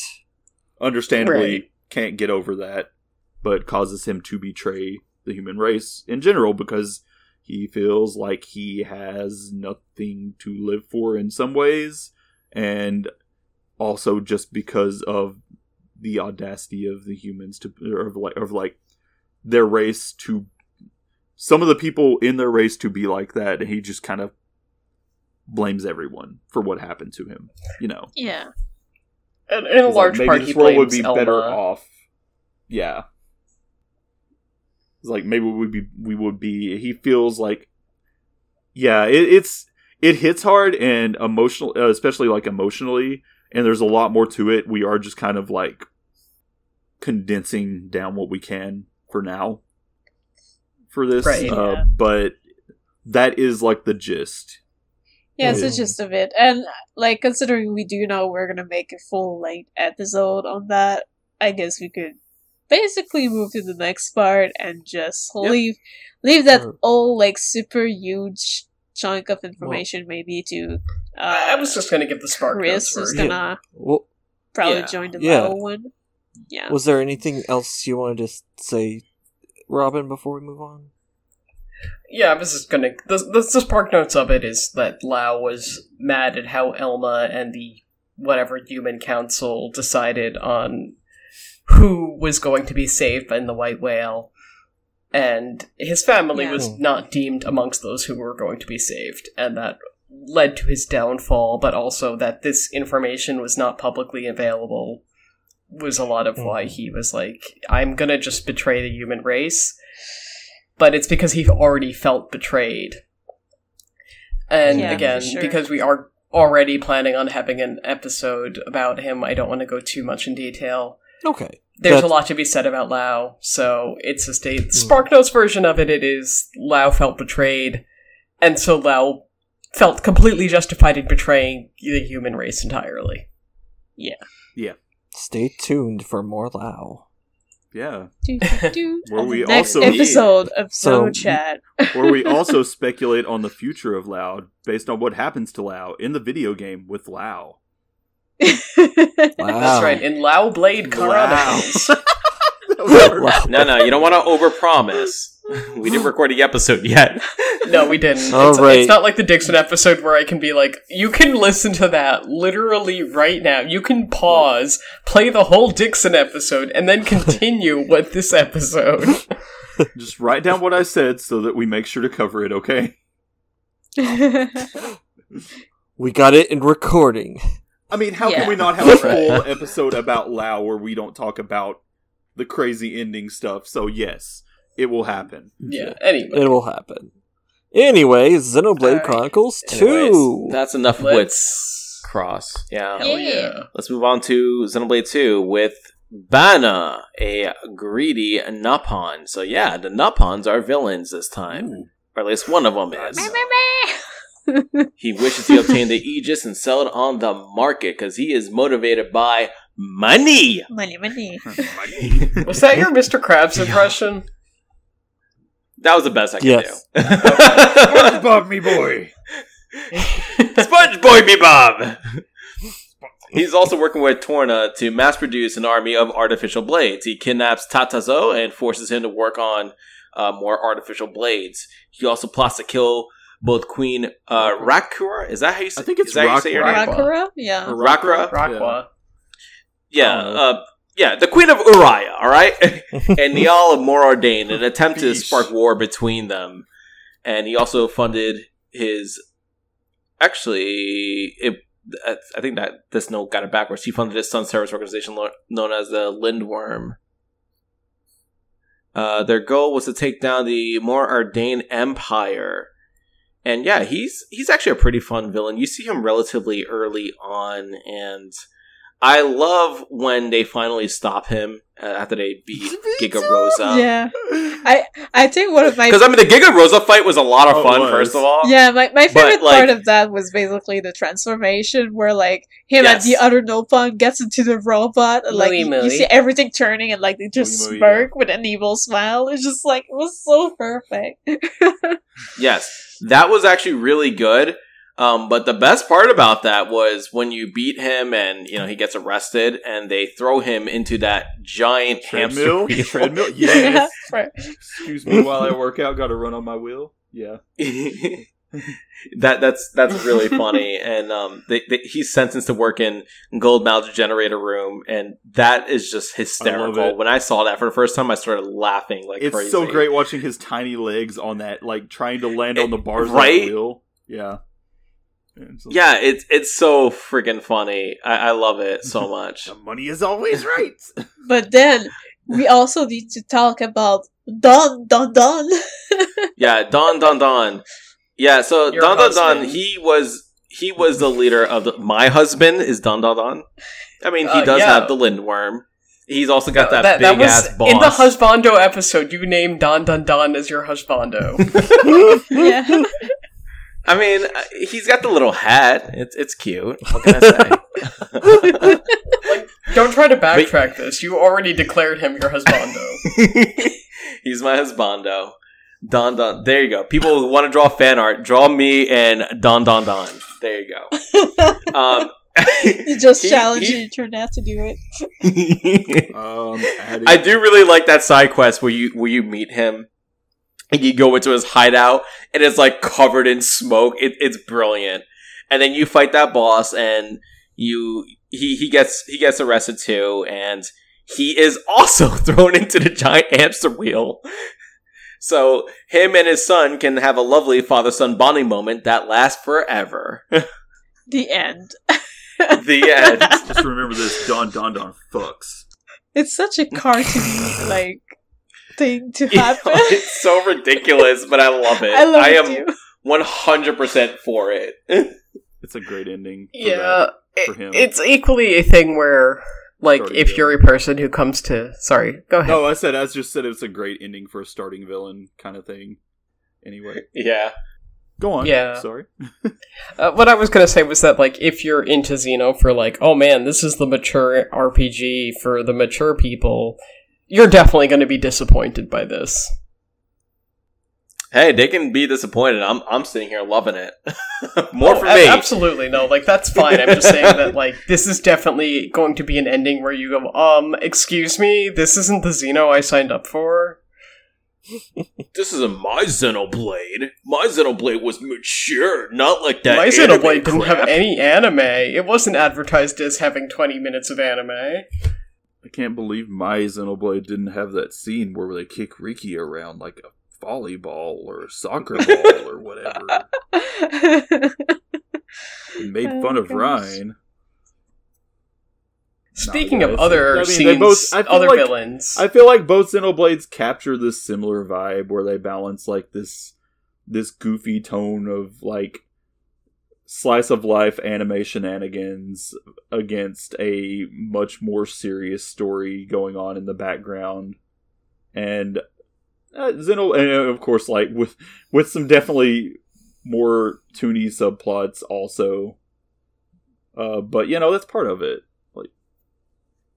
Like I feel like it still fits the whole vibe of the series very well, and I like it. It's fun. No, I agree. It has its serious moments with its silly moments. Yeah. Well, It's like Moving on to Another- another you can character, always though, just be killing also- God and stuff, well, speaking of Another like, character. speaking of Saturday morning cartoon characters, here's Dougal, the I'm trying to kinda remember who politician. that is. I forgot. Dougal. Curly mustache man. Oh, Does that- Dougal. Sorry. Yeah. Curly mustache man. Oh, he was Yeah, he's working got in pink hair, Kurgan. too. Okay, yeah, I remember now. I just had a flash. Yes. It's just he's there just for a little moment and then he disappears forever. So my brain went like, "Oh, who's this guy again?" Yeah. Yeah, He's that politician from Morerdane working in Torregroth, and he wanted more power. His motivation? Power. Goal? Political power. But yeah, he just wants money, just like Bana, and so he can have more power. More power. But yeah, he's just a Saturday morning cartoon, and eventually he gets defeated because Rex doesn't like his face. Yeah. Or anybody He for sticks that matter. some robots and some soldiers on you, and you beat them, and then you pants him, and he runs off crying, and that's about it. Or the exaggerated I mean, way that is he practically rolls his the way he- R's. Yeah, and he's also does not treat blades very well at all. He treats them as tools. No. No, he doesn't. No, really, really not. No, he was I almost like, forgot "Oh." about Doug Hole, to be honest. Like, nobody mentions him. Is there a Doug Hole fan base out there? You know who's more I valuable doubt than it. Dougal? However, he is mentioned. He is mentioned within the canon because it is described that, like, actually he was very good at the politician aspect of being a politician. I think I remember. So I it is- remember Yeah, like, the people are, in a sense, suffering from his absence after Rex and Fam defeat him, because he was actually a very effective politician. He did fill out paperwork, he did the things you want a politician to do, he was just a jackass. And you have to find a lot of that out through just like NPC dialogue Yeah. and such. But, Which- I mean, aren't Well, all unfortunate politicians is also, jackass? like, if we're not gonna fault Xenoblade Cross for that, we can't fault Xenoblade 2 for that. That's true. That's very true. Yeah, I mean, like, we have some... It depends on what you have to work with, I guess. There's a lot of times where there's a lot of subtext just hidden in NPC dialogue, so... And I'm not saying that to fault it. I'm just saying that's why you might have missed it. Don't get me the wrong way there. Mm-hmm. No, I feel that it's actually almost better for it, because it's like, hey, if you don't want this content, it's not here. If you're the type of person who's going to, at regular intervals talk to every NPC, then you will get rewarded for that. You are going to get a little bit more background. You are going to get missions that are basically like, hey, Dougal's not here, and he actually was a fairly effective politician, so we need that again in Torregroth. It's it's effective. Like, it's good. It rewards you for wanting more story. It gives you more story. And if you didn't want that story, it doesn't shove it at you. Yeah. Do like that. Now, someone is going to have to remind me who this next villain is, because I don't remember based off the name alone. Oh my god. You're Same. lying, right? Patrick? You're lying, right? You don't... what? You don't forgot you him? don't remember? You forgot him? Oh, I think I did You too. think you could take him? I remember What is Padraig it? better than I remember Dougal, dude. isn't that Oh, shit. all That's the captain. That The is the meme? captain. Yes. That's one. Yeah. He's one of the main captains of the Moradanian soldiers. He's the one with the funny tall helmet I mean, they all have funny tall helmets. with That the doesn't- taller helmet. the tallest helmet. The tallest helmet. He has the tallest helmet. He says the most not forgetting lines. I thought they all kind of said that. My They bad. do all say that. They They do all do. say that. He's just the only one that stands out at all because he has a taller Okay. He's the helmet. only one who has a name. Yeah. It's Oh. funny how people still like reference that meme, even though like It got they changed. patched that out a long time Yeah, ago. well, because Never it was forget. better whenever it wasn't patched out. Never forget the "Don't forget me" meme. See, that's the thing is like everybody posts just like pictures of Padraig, so you tend to forget that there's a lot of the Ardanian soldiers have normal sized helmets, and his is the one that's like the taller one. Like only the captains have the taller ones. So, but yeah, like he blends in with a lot. So it's. I just thought it would be good to add him because it's fun. But now we can move on to the big guns, and by that I mean Padraig again. I'm kidding. No. Malos, everyone's favorite asshole. He was born hating humans and decided to destroy the world. 'Cause, yeah, I don't blame him for that. After losing a chunk of his power and meeting Jin, he calmed down a bit, but still sought to destroy the world. And then, well, a lot of that hate is generated from his driver, Amalthus, but... Yeah, exactly. That's correct. But I guess we'll get to Amalthus a bit later, though. Oh, yeah. Yeah, so I thought I'd bring it rearranged up. the order of villains in terms of when you meet them. Oh, no, that's fine. I just thought I'd bring it up. Because even after you defeat Amalthus, he's just like, yeah, I'm still gonna kill everyone. The Malos. I'll the have high more to school say about that. The high school Chad football team captain that hates the rest of the world, his underlings in his high school. Yeah, That's Alice young. is a really well done villain. Like I just like it doesn't feel like we see many villains that put off the kind of like vibes that Malos does, and Yeah. I love that Yeah, they did that's this. true. He's just a fun villain. He's very fun. honestly. It's He like- is. His motivation is, I mean, it's pretty easy to get. He gets a lot of it from Amalthus, you know, but I he's learned it just- from watching you, Dad! Yeah.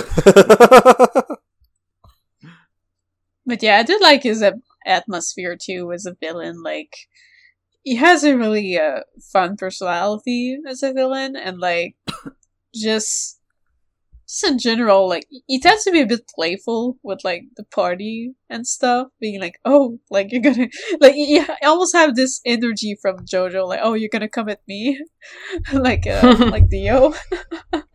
Right. Like, he feels kind of amused about it. Yeah. He's just very self-righteous and very, like, cocky and... Oh yeah, definitely. It's- But I do like that because it's not the type of villain that we see quite that often. Like, he has a very like in a way he has a very unique personality that we don't see Oh, I super agree. often. Like in video games media anyways. Like, I don't feel like it's a personality we see that often. So I thought it was really refreshing, and it was also very fun to Yeah, watch and stuff. I definitely feel like that, too. I mean- I really like his character. He just stands out so well. And, like, he totally had... plays the villain role well, but in just a different way than I think I ever expected from a game like this, or from like a lot of games. for sure. You get all these villains that are like, oh, they're going for, they're either malicious, flamboyant, evil kind of thing, and just like have this ridiculous kind of demeanor that the rest of the world doesn't accept and agree with them, or you have like a lot of these very high-minded seeming villain. And I'm not saying that he's not like a high-minded villain. He does have some rather high-minded thoughts about things, of course, but it's just his demeanor is very different from one of those kinds of villains, and it's very refreshing to say the least. Mm-hmm. It is. It's also like interesting to see a Nintendo villain swear like him. Oh yeah. Yes. Like when he called Rex a little shit, I was like, oh wow, am I playing a Nintendo game? Damn. I will say. Also, I should know. Sorry. I posted in the episode prep channel. I should note that there is a Know Your Meme page for Malos the Tank Engine. What? Oh. I'm distressed. I'm upset. I'm horrified. I'm Would confused. you say you're mildly concerned? Is it? I'm mildly concerned. If anyone's seen the Face App meme with Malos. Oh, that is so good. That's one of the those. best Xenoblade 2 memes. That's really, it really is. Mild concern. What I was going to say... Oh, no, go on. Okay, I'll do it. As a person with depression who occasionally, like, gets into fits where it's just like, I'm going to justify what I think no matter what, at the end of the game where, like, Rex is trying to explain, like, here are all the ways you're wrong, Malos, and Malos is like, nope, here, I've re-justified what you said to just reaffirm what I've said. Like, that just hits really hard. Like, it is a very different feel when you're a person who is, like, very used to your self-destructive thoughts being able to reform themselves into a affirming way for whatever people say, where it's like, hey, actually, you're wrong. You're like, nope, I've actually rebuilt my thought theory into I'm right, actually. So it's interesting. And I think that's why Malos sticks out for villains, that he just has a whole means where it hits very close to home in a way that's like Yuriev going, actually got scary. I don't understand what the fuck you're saying, Yuriev. I don't know what you're talking about. I don't understand your motivations. It doesn't. Malos going, I've come up with 1,000 different ways in which I'm wrong and you need to defeat me. That does hit you when you have depression. Yeah, I can only imagine, really. But yeah, that said, he is because even when Rex is yelling about, he is really good at twisting that stuff. He's good at saying that he's right. Ideals. Yeah, he's exactly. It doesn't help as far as like things against him. It doesn't help just how fucking confident this dude is. Like, he pulls it off in a lot of ways. With just like, maybe I'm not the cool kid if I don't believe what he's saying. Kind of. Yeah. If that makes sense. It really hits different when, like, because at the end where Rex is going like, see, here's how you're wrong, I've explained it, and then Malos just recontextualizes what Rex says, and he's like, no, you're right, I'm a terrible scum and you need to defeat me. It's just very interesting. I obviously don't know if any of our other listeners also have the depression, but hey, I'm sure you can understand what I'm talking about, where it's just, your brain worms have managed to reconfigure everything, so you're always wrong. Exactly. I hadn't thought about it in that context. Very interesting, yeah. Okay. Are we Sorry ready for to the move moment on of to silence. I was taking a bit of Malice's- water. Oh, you're fine. All right, so let's. But anyways, Yeah. back on Jin. Mhm. I know some people like to compare him to Sephiroth, Sephiroth. but Jin Designed by the same guy? No. initially wanted to protect the world. He grew bitter after eating Laura. He hated. I know, massive spoilers for Torna and Xenoblade 2. Yeah. He hated the architect for making a world where blades were so dependent on drivers and wished to destroy It it. wasn't exactly a trip to Flavor Town. What?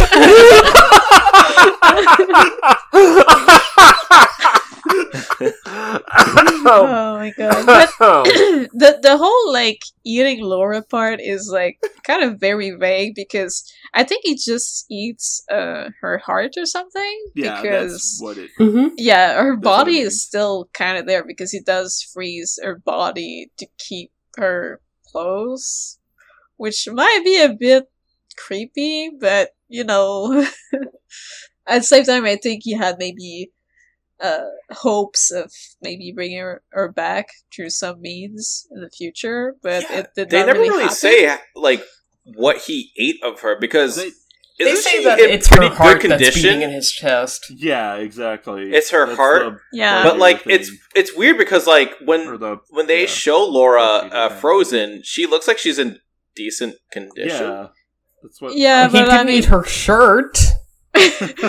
yeah, but I mean, like they might have, reconstructed the part of clothing that was destroyed there to They better, just cover it up. I've to been better waiting- preserve it. I've been waiting 500 years for this heart transplant.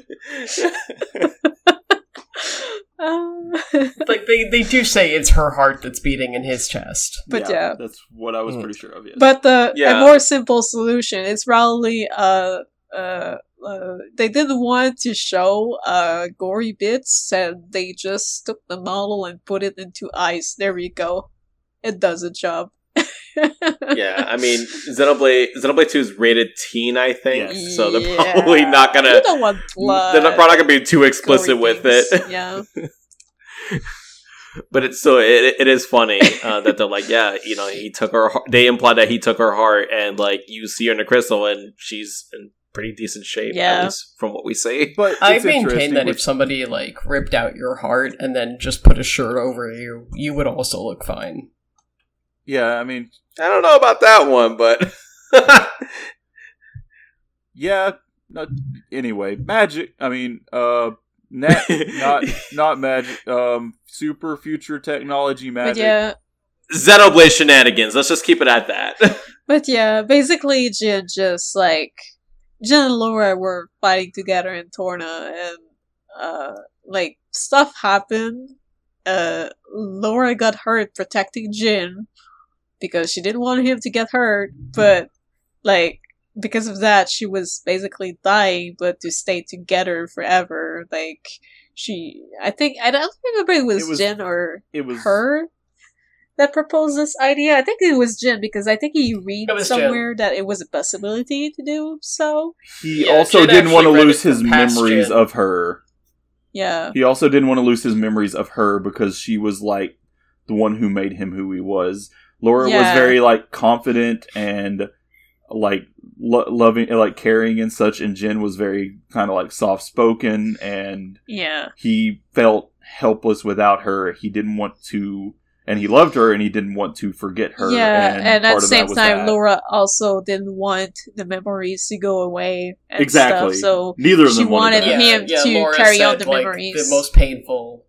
Yeah. Because he would forget them if best- he reverted back to a Crystal, driver crystal, yeah. Or a blade crystal. I mean, not a driver crystal. But yeah, afterwards he pretty much went crazy and just destroyed everything that was around there. And then he met Malus, his so good old body, and I guess they went into a quest to destroy the world and the humans to stop the cycle of like basically the blades being always dependent on human stuff because it sucks. One day he called up Malos and was like, I know we fought before, but, I'm having second thoughts. Laura's gone. It Where do was I go? basically... Where do I go from here? Laura's gone. You know, that... Don't know what to do. It kind of was. It was Jin basically going like, I hate the fact that I have this dependency on this human in a way that humans don't have dependency on other humans.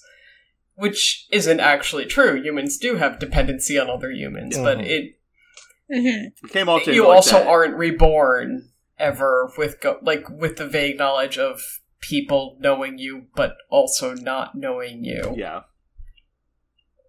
So it was Jin going like, I can't stand to be in this cycle, but also I have been saddled with this burden of I have to eternally remember Laura. It's basically like the plight of immortality kind of thing going on a little bit. Just like... Yeah, it's that with, like...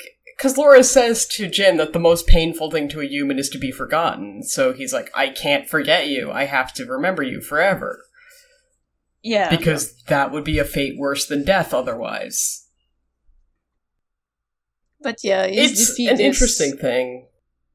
I guess we could speak about his defeat. Basically, he sacrificed himself to stop the Malthus, and like I believe it was because of his other form that was taking too much power out of him, and then eventually, like at the end of the fight, he just disappeared. I think that's what happened. It's been a while.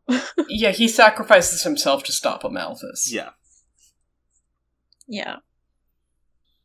That said, I did really enjoy Jin, mostly because Jin's a great character.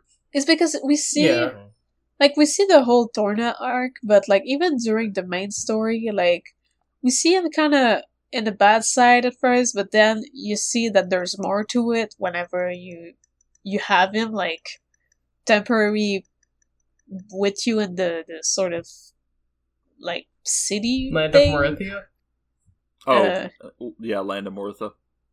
Yeah, like whenever you're over there, like you see a lot of little cutscenes and stuff that shows that there's more to this character than what shows on the surface, and on top of that, like you can tell that the guy is he's just done with stuff and he's just hurt, you know. So, like in a way, I was not able to hate him for anything he did because I was like, yeah, I kind of understand where he comes from in a way. So it was just like, I just wanted to know more about the character just because he was so well written and stuff. And plus, he was a pretty boy, so yeah, my motivation there was really high on trying to know him more. But yeah, I think he was a very interesting and relatable character in a lot of ways because of what he went through, and just like trying to think of like what would you do if you went through this, especially if you weren't like. I'm not saying he wasn't like he was kind of stoic, of course, but I do feel like he was soft spoken. He had like this dependency. Yeah, it's on Laura more that he was being soft there in a lot of ways. Yeah, it's more that he was a bit soft spoken whenever he was with Laura. Like, and so he was the kind that was often more to the side, observing others and like talking when the need to talk was there. But like he was not like always out there, but like he was there when you needed him. Basically. He kind of felt like he was good at what he did, but he was not like a leader. He needed someone to take after, and so I feel like it was a lot easier to go to the like whenever his mentality was in the state to go and join Malos. You know, than it was to just go on doing his own thing. Yeah, Jin is a big character, man. Like, it has so much about him, but that's what makes him like so lovable as a character, because there's just so many colors about him and stuff. He also has a great single player mode where you get to go on like this revenge trip and kill a bunch. Oh man, I yes. played that so many times. Oh man, like his combos are freaking good. Where he says really edgy shit while just like destroying hundreds of people, like Dynasty Warrior style or something. Yeah, that mission was fun. It's pretty fun. Alright. I guess we should move maybe to the next one. Unless someone want to add something, I think we covered more or less everything about Jin. I mean, Yeah, I got Jin nothing. could get an episode someday. We could Yeah, do more. yeah, Yeah, that's why totally. I'm kind of. We're good I think for we now. went over the general stuff. About Oh, him, so. absolutely, yes. But yeah, Alright. the next one on the list is another pretty boy, Akos, which is aka Fantasy HP, because he looks. I mean, he looks and acts so much like HP. It's just, oh god. HB from Xenoblade X. Yep. Herbert Yep. Birtwistle. So, yeah, his motivation is to kill God and follow Jin. And yeah, but overall, like, his character is still very interesting. Like, whenever he shows up, like, you know you're in for a good time, because the guy is like, his personality is pretty fun too, and He's got he's this. also. Go ahead. Oh, I was just gonna say he's got this smooth, fun, cocky attitude towards everything that is honestly is really a lot like HB's, but like in villain form and with a little bit more. Like HB is a lot more proper. I feel like Akos, at least as he was portrayed in the English dub, especially. I don't feel bad for him about his blade though that he had. Like, Oh, you mean yeah? I forgot the name of it. But The one that the looks sort like a of moth? pretty, Yeah. yeah, that one that was predicting, or that was able to see some information from afar, I think, or something like that. But anyways, like that one blade was really pretty, and at the same time, it was like I felt a bit like sad for him that he lost her, because she was pretty cool, and like I don't think he deserved to do that, to get this fate, even though he was a villain, to lose a friend he was close to. So I think it was a little sad. But Oh yeah, her name was Obrona. Sorry. Abrona. Yeah. Mm-hmm. But aside from that, I'm not exactly sure like what to add about Akos, because he's very much like the Team Rocket villain, like appearing out of nowhere, being like, "Ha! I'm gonna beat you this time." Yeah, he feels very much like that. So I don't know. Yeah. He's got a. Yeah, He's not. I mean, like, there's not just a whole lot that we're told about him. It feels like, but his personality definitely stands out when he comes in. Oh yeah, with how like I said, cheeky and like. Just like with how cheeky and snarky and all that stuff he is. oh yeah. When he comes in, you know you're in for a good time. You know you're gonna be entertained. Like it's really great. Yeah. and apparently he's the brother of Patrocop. Yep, he is. Like He is. He weird does. little- They do mention that. Yeah, I guess we could go into Petroka before Mikal, because I feel like it makes more sense. Yeah, Petroka is a co-sister. They were both found by Jin, I believe. It was a bit unclear though. Like, were they being transferred as blades somewhere else, or were they fleeing and Jin found them then? Like, I'm not fully sure. Like, I do remember the cutscene, but I don't remember where they were and what they were at this time. I feel like they were trying to idle their ship. At that point, they were flesh eaters. Yeah, flesh eaters. Oh, okay. Yeah, they were flesh eaters, but I mean, like the circumstance in which Jin found them, like I'm trying to remember if they were fleeing or if they were like They were carried. fleeing. Oh, okay, and he did find them as they were fleeing. That's pretty much it.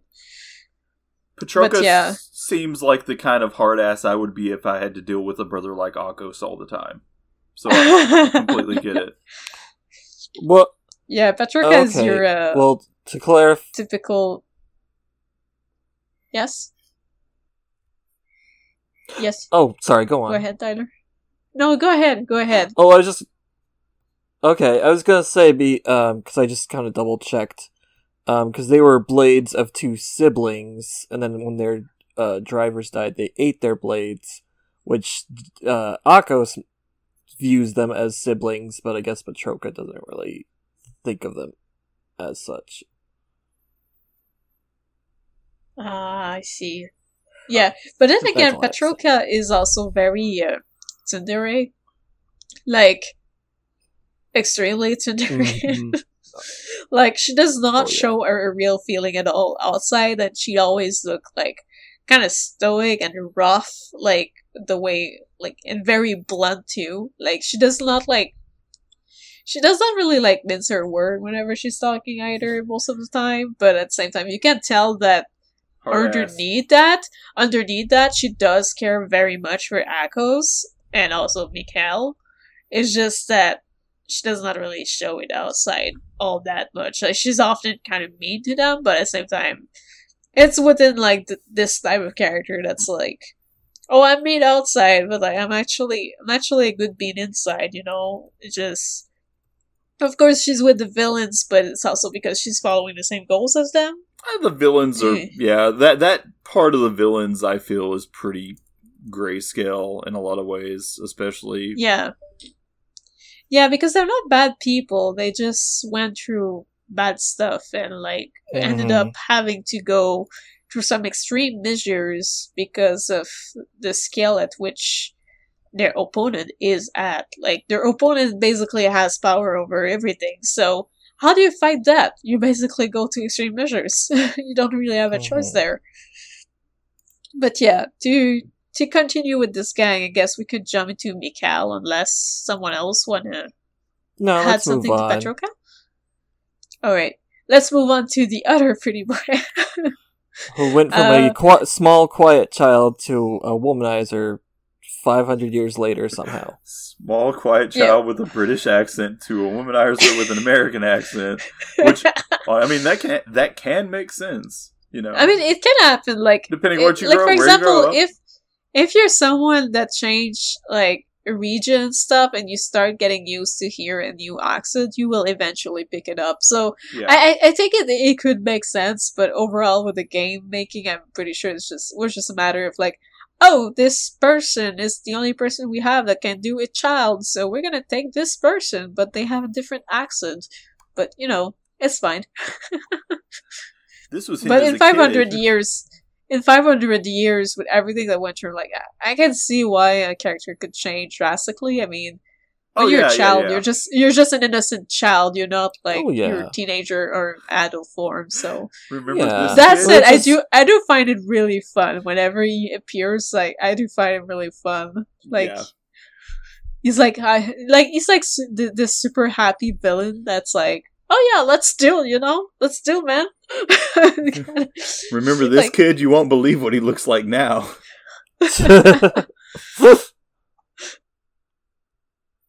But yeah, he has pretty much the same goals as the others. But that said, he does have a bit more of a backstory with Jin, since as a small kid he was along with the group of Flora and co. Yeah, it's just that's another thing though that's a bit unclear, is when was he experienced on to become a flesh eater exactly? Yeah. Like, I think they kind of show a small cutscene or something, but it's like so small that it's a bit hard to grasp everything that's going on. But yeah, I think that Mikhail. Oh, sorry. No, go on. I was just gonna say, I think that Mikhail is like interesting, personality wise. It's just, it kind of goes to show is like over the years and he had been through a lot, as shown in like Torna and everything, and even since then. It would make sense that he would follow Jin, of course, after all the bad things that happened to them in the course of Torna. But also, just it's interesting that seeing a character where it's like, oh, the way he basically deals with this is just to be kind of like fun and goofy, and also kind of be a womanizer. But in a way, I think the fun and goofy part is, I think it's like a coping thing. Yeah, it could be a coping, Partially. but also trying to be a bit like his best friend that he lost in the war, like with the the events of Torna, rather. Like, he lost his best friend there that was, like, Oh yeah, like Milton always now? pretty much just, like, happy-go-lucky Yeah. type character. So I feel like maybe over time he tried to become a bit more like him. That's But like you I think can- so too in a way. But you can tell that the guy, like, for example, in some scenes near the end, you can tell that he's hurt inside. It's just he doesn't really show it outside. He tries to be happy outside. Yeah. So at least it's a feeling I get from him. Yeah, that's Yeah. that's kind of my headcanon for him too, is him kind of taking like a bit personality wise from the people he grew up admiring and like lost. Especially his in friend that tragedy. I forgot the name of, but You mean like you mean yeah. Milton, right? yeah, Milton, Okay. yeah. As I was like, you do mean Milton, yeah? Yeah. Yeah. I feel that way too. And So I guess that could, unless someone want to add something about Mikhail, I guess this would make us go into the big baddie of Xenoblade 2. Yes, a Malthus. Malthus is complex, though. Very complex. Yeah, his hate inspired the hate in Malos. Mhm. which kind of 'Cause he- spread. Yeah, all the hate stems from him because of how humans treated him and his family over the years. And well, they killed his mother, so that was a really rough scene. Yeah, for Yeah. sure. As I said, I do wish that some of his cutscenes were a bit more detailed sometimes, because, like, I remember I was having trouble to grasp, like, all the colors of the character, kinda, because everything was so short and so quick shown.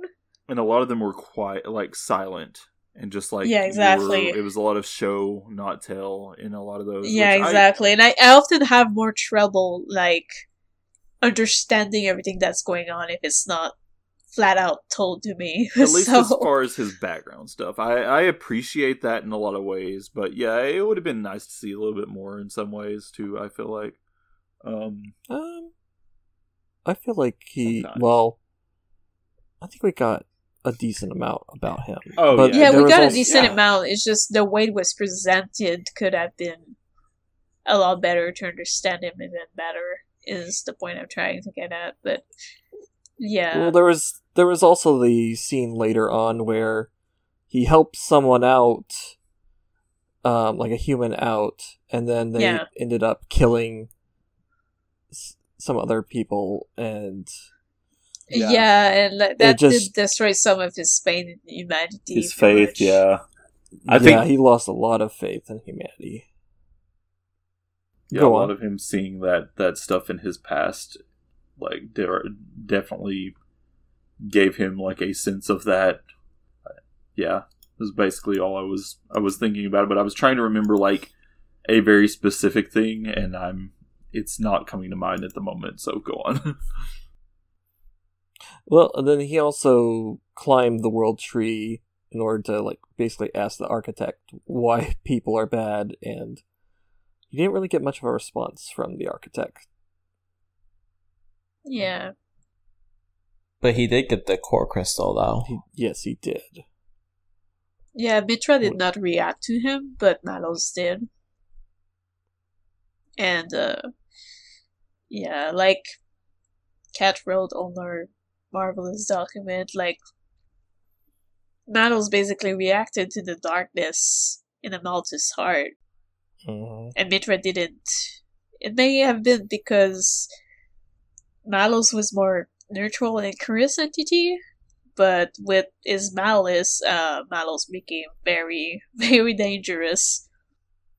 And like, actually, so like with Amalthus, like because of how early it was in his life that he lost his mom and got revenge on the men that killed her and things like that. I think it led to a lot of things, but I think also just like I was reminding myself a little bit, but like years later, just his time when he was a quaestor.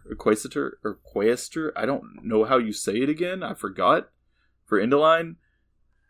He was in a lot of like warlike situations, and just seeing like helping refugees and things like that, and just seeing the things that people were capable during that time in his life. Mm-hmm. Really, I can see how that led to him having the mindset that he did in the first place, and being, where he was at with all of that.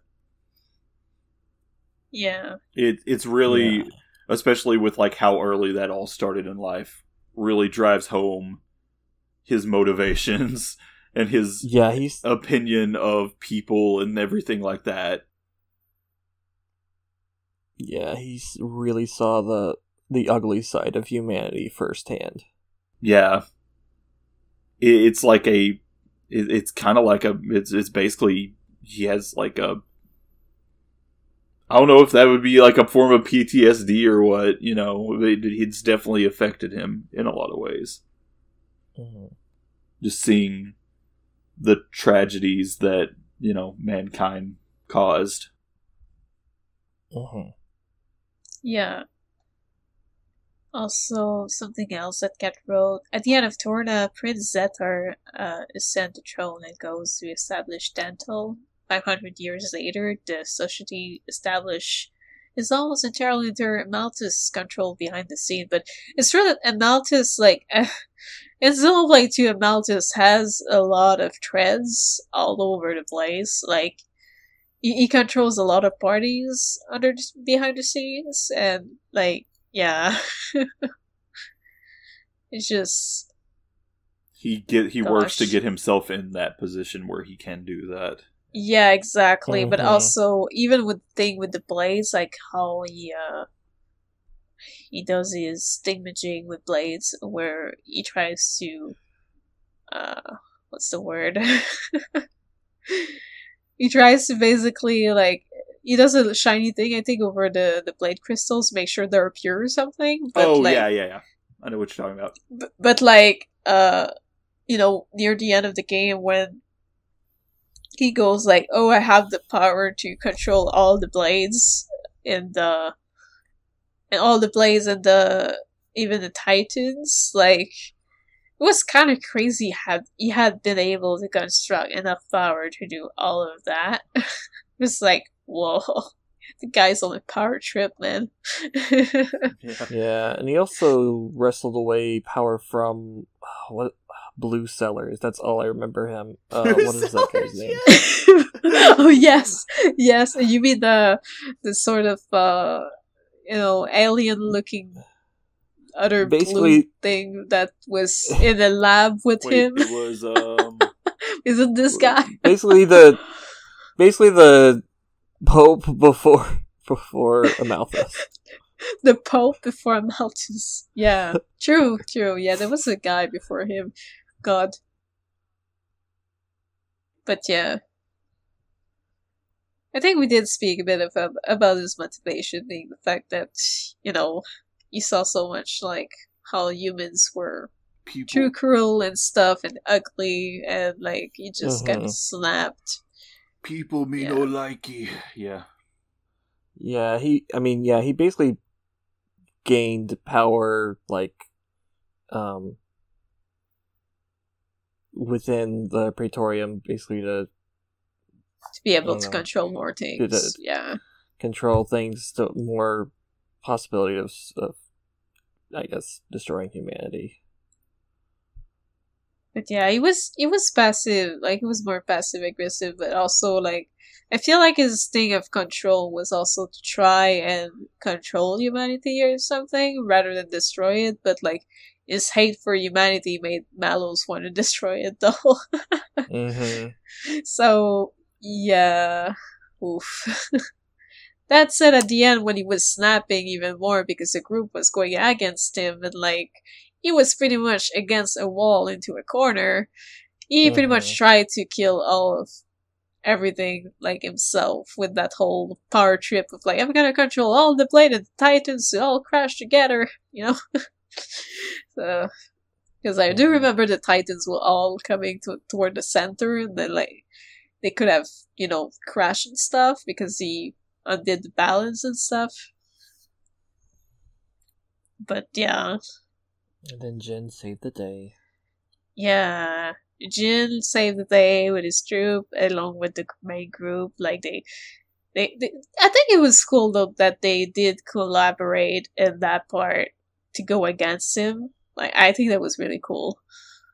But afterwards they still had to go all the way to the top of the world tree to the architect and then, continue fighting stuff. But yeah. Yeah, I think Amalthus is definitely an interesting character that definitely warrants his own episode as well. Oh yeah, for sure. Like there's just so much about him, and definitely we would need Kat on that episode because Kat is like the pro about Amalthus. Kat knows a lot about Amalthus and is able to piece together all the pieces. Like the thing with me is that I do remember a lot of pieces, but things were shown in such a way in the game that was like kind of a bit in disorder that my brain's having trouble like putting them all together in the right order. So I'm trying to remember parts. I'm like, wait, there was something about this, but like I find it's a bit harder to remember parts because of the way it was presented. But yeah, I think overall it's pretty much the gist of it about the Amalthus, and yeah, he is a very interesting character and definitely could have his own episode because there's a lot of color about that character, lots of it. Besides the color blue. Besides the color blue. Okay, so I guess we could go into the last villain on our list. Well, there was another one headed by Robin, but I'm not quite sure what that is. No, but, that was me. That was me. Oh, that was you. I thought it was Robin. Yes. Oh, my bad. Don't worry about. All right, so don't worry about that one. That's just a bonus. Okay, so all right, so let's get to one of my least favorite villains. Oh yeah, Gort. What really angers me about Gort is that he could have been really good. Right, yes. He honestly could have been really, really good. He could have been one of the better villains on this list. But it's like, we just don't get enough of him. I always say that, like, Torna should have had one more Gort fight before you fought Malos. Like, if they had given us just one more fight with him before Malos, that would have made Torna so much better. But, like, I dislike Gort so much that his final fight actually made me dislike Torna for a while. I was so upset at that final fight with him because there's like they act like there's all this buildup with him that just isn't there. You see him early on, and it's interesting, right? Yeah. Like I like that he has somewhat of a relationship with Laura, so there's like that grudge there, but you don't get to see enough of that for the fight with him to really mean much. And that sucked. Especially considering, like, the final battle with him, they have a remix of The Power of Jin, which is a really good song, and it's absolutely wasted on what was otherwise a pretty silly fight. Yeah. I was very upset about that. Let's back up a little bit. So, Gort... Okay. No, it's fine. This is great. Gort, like...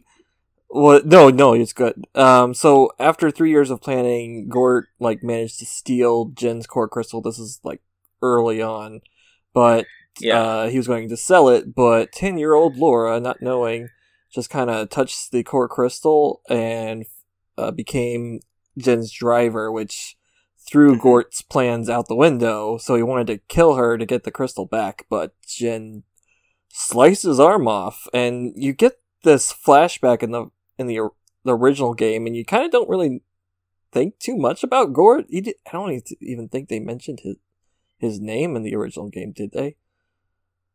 I don't remember. I don't remember either, but it was very short though. Yeah, exactly. So then later on, he gets a prosthetic arm, and he's basically hired by Amalthus, and he's trying to, I guess, get revenge on Laura and Jin, or that seems like his main thing. Yeah. But, I think he's just mad about losing his arm and stuff, which is sure, but you did try to kill a kid just because the kid resonated with the crystal? Like, come on. Yeah, like, I agree with you, Justin. I think he definitely needed more, because otherwise he's... he had potential. I do kind of He like... had a lot of potential. I do kind of like his final boss, because it gets kind of like... It's really creepy. Like, yeah, creepy, body horror-ish thing going on there, but it's like, just kind of seems like out of nowhere. Yeah, that's and my it's biggest just, like, thing. and it's like, there was no build-up for this. There wasn't enough build up. Mhm. Just like, Yeah. look, I'm back. Like I said, if they had one more, like, if we had an extra Gort battle before you fought Malos and Torna, he would have been so much better. Mhm. That would have done wonders for developing this character. But to throw him after you beat Malos, after that super climatic and awesome final That's boss, insane. I consider that to be the final boss. After that super awesome boss fight with Malos, to suddenly get Gort and he's all like, "I hope you're a screamer," which that was a lot of people think that line is creepy. I thought that was actually a pretty funny line, but still, like, it's wasted because, like, he comes up and you're like, really? This is who I'm gonna fight at the very end of the game? And then they give us that really amazing song, and it has no impact. I hate that song is so good because it's wasted on such a dumb boss. Maybe if they had just flipped the order of the battles, that would have been better. Like, have that would I think that actually would have helped a little bit, but I think there should have been one more Gort fight. Mhm. Yeah, I agree. I think there should have been. I think there would have been an effective build-up rather than see him at the start, all this stuff set up, drop him completely, and bring him back randomly at the end. It feels a little strange. I get, element of surprise, but also doesn't really work for that kind of villain as well. No, it doesn't. Yeah, I don't like Gort. I was very disappointed by that. Like I said, to the point where I started to hate Torna because of it. Oh, I was, yeah. I don't hate Torna. I used to be very critical about it, but when I look back on it, it's not as bad as I was before. I was just very bitter about certain things, and that was one of them. Yeah. I get that. I was personally for Torna, like, the thing I was the most better about was the ending, because I felt like they could have shown, like, a lot more to connect the dots rather than just be like, oh, here's a scene of, like, the characters at the end being happy when we know they're obviously not gonna be, but, like, also, like the Aegis was sealed away, but you see nothing of that. It's just, like, I feel like it was a bit anticlimactic. Like, I would have loved to see, maybe not necessarily go all the way to the scene where everything goes to shit, but, like, to see a bit more toward that, to connect the dots of what happened after. As far as the Laura and Jin part of it, I kind of am okay with where they left it, because it's like, you know what's going to happen, and I kind of like the allusion to it. Just being there is enough for that, but, like, some of the other stuff, I definitely agree. Yeah, like the Aegis being, like, where the fuck did our good boy go to? Yeah. Like, with Pyra, rather Mitra, because Pyra was not there at the time, but where the fuck did he go to? Like, could we know? I like, would like to have seen for that, example, yes. For example, like, in Xenoblade 2, you see a lot of, like, this whole village that was supposedly, like, founded by him, but it's just like, okay, but when was it founded? And, like, how? When? Like, did he just go put the Aegis, like, away, like, underneath the sea and then just go there? Like, did he have like, was his family okay? Like, what happened? What happened with a good boy, you know? I was just so salty that they did not show a tiny bit more. Like, just a little extra, maybe, like, 5 minutes of extra little shots here and there to get a bit more would have been perfect, but I felt it was like, and the ending was so flat to me.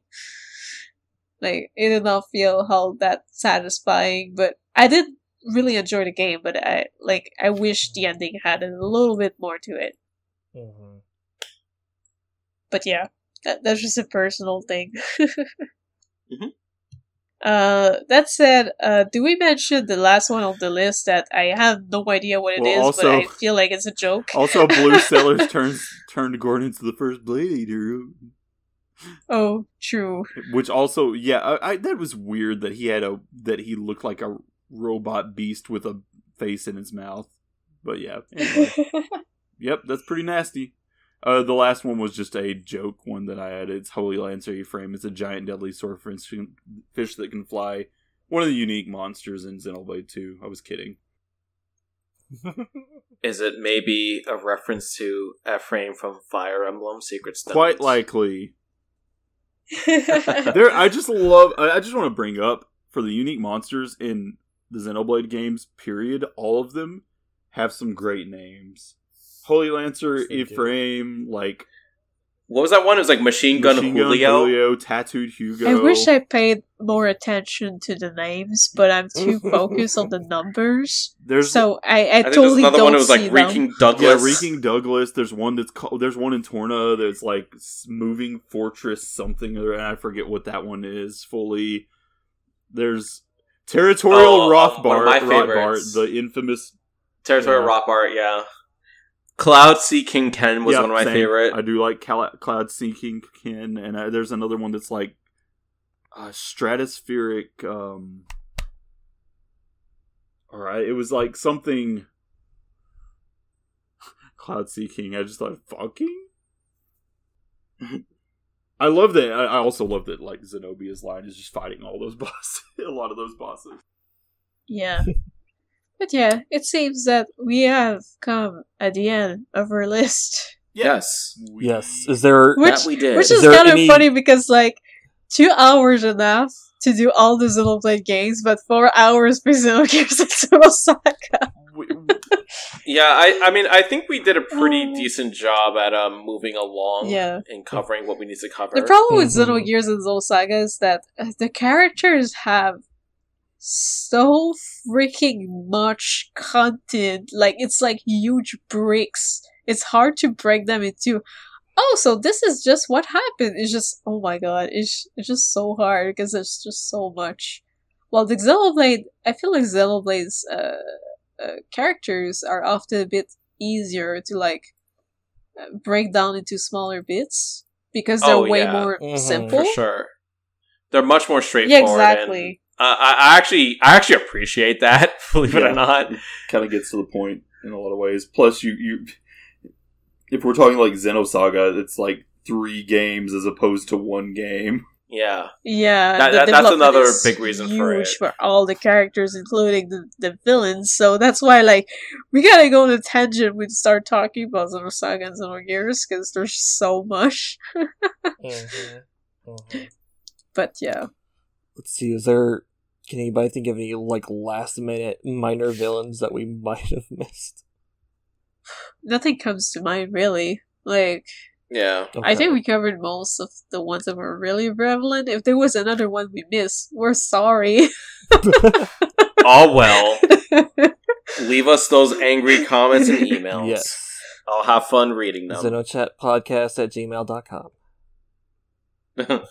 Or you can react to Twitter and just, Or you know, Or your fan Yes. theories for who was the actual villain all along. Oh yeah, I thought of one, Bose. Yep. He's the real villain all along. There you go. Xenophobia is the Bone- villain all Bonus along. villain. Xenophobia is a villain. Alright.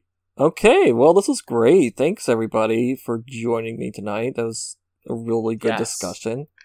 Thank you for having me. yeah. So this episode may or may not come out first, depending on how we had some technical difficulties with the Xenogears and Xenosaga episode. Yep. So if we can't figure that out first, I might jump onto this one and just edit this one first. But Even though it's other gonna be like, oh yeah, part 2's coming out first because technical difficulties. yeah, it's Yep. fine. Yep. Yeah, so besides that, as we mentioned earlier, there will be a Lao episode, so look forward to that. Okay, yeah, I think that's as far as the future of the podcast goes. Let's go around and share anything if you'd like. We'll start with you, Justin. Okay, so I have been collaborating with Sup Arcade, and we are doing a playthrough of We Love Katamari. By the time this episode is up, there should be plenty of episodes of that on their channel. I was playing. Well, I wasn't playing it. I was watching them play it, and it was our first time playing it. It's one of my favorite video games, and it's a blast. We had so much fun during that recording, so definitely check that out. It is a really, really good time. And speaking of like collaborations, we have our Zeldathon, which by the time this episode airs should probably be finished, and hopefully Sam has uploaded the VODs. But yeah, we're almost done with the Zeldathon, because by the time this, as of this recording right now, we are just a few days away from Skyward Sword HD's release, and that's going to be the end of the Zeldathon. Exactly. Yeah, and I mean, it's been a really, really good time. We played a lot of games. And yeah, me, Nick, and Justin all played a bit too, and it was a good time. Yeah. It was really fun. Yeah, it was great. We had a lot of fun playing those games, so definitely go on Retro Roulette's Twitch channel, check out the VODs. I think Sam plans on uploading them on the YouTube channel as well. Yes, too. So check that out in case you missed them. But if you haven't been missing them and you've been jumping in the chats, thank you for the support. That means the world to us. Yeah. And in addition to that, another project. So one of the big quote-unquote secret projects that I've been working on last year, I can finally reveal it. It is the RPG book.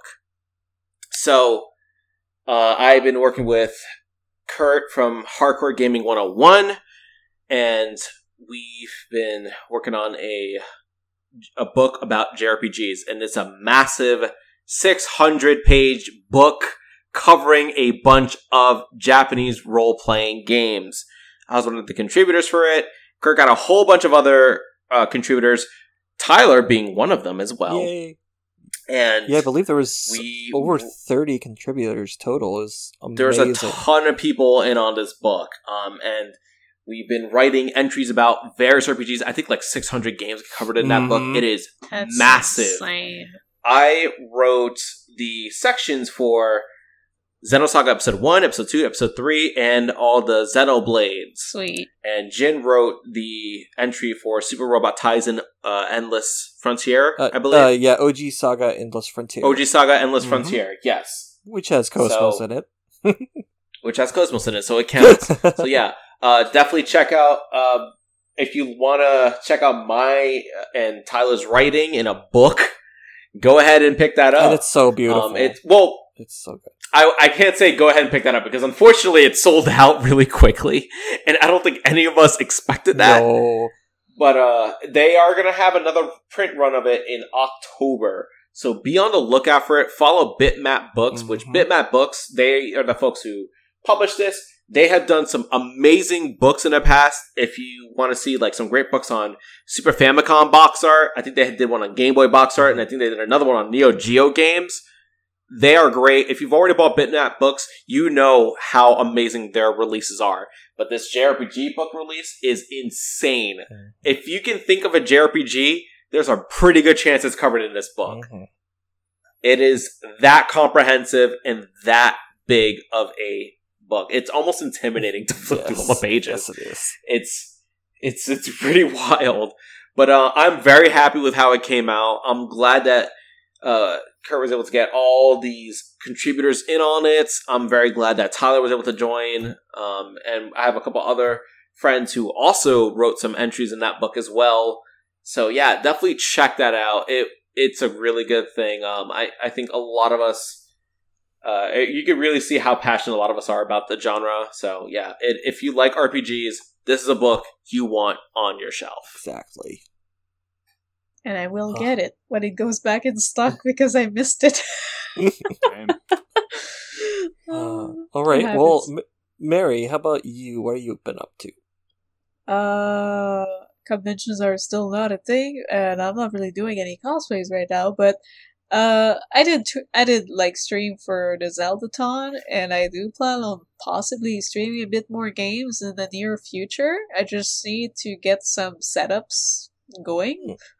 But yeah, basically my whole idea of like trying to stream more is because I have this gigantic backlog that keeps getting worse, and I was thinking maybe if I like schedule myself to play these games from my backlog on stream, I could get through it better.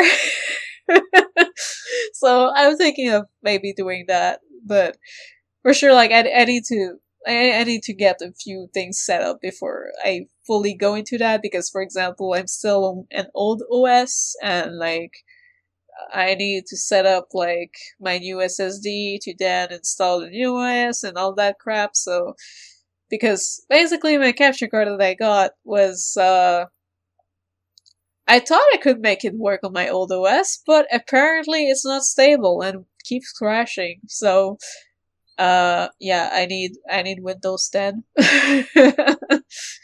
But yeah, I will make it work. Just need some time to get everything I need to do the switch. But yeah. Oh, well, good luck. Yeah, thank you. It's gonna be a huge ordeal to switch. I guess we can go Alright. to Nick. Yeah, how about you, Nick? Biggest thing is that Zeldathon. Been I've just finished. Just finished Yeah, today. Nick just streamed like since like what, Thursday Well, let's see. or Friday? Yeah, When since did Friday. you start Triforce Hero? Was it? Oh yeah, no, it was the- Thursday. It was Thursday. I started So- Triforce Heroes. We played through Yeah. Triforce Heroes for a bit on Thursday, and I did a part 2 with Link Between Worlds, which was what I had originally planned to stream those days. But we got a group together for Triforce Heroes, and I never played it, so we did that. We did like a half and half. Then It was on really fun to Friday, watch. we did all Triforce Heroes and beat it. And so on Saturday, I went back to A Link Between Worlds. Did not finish it.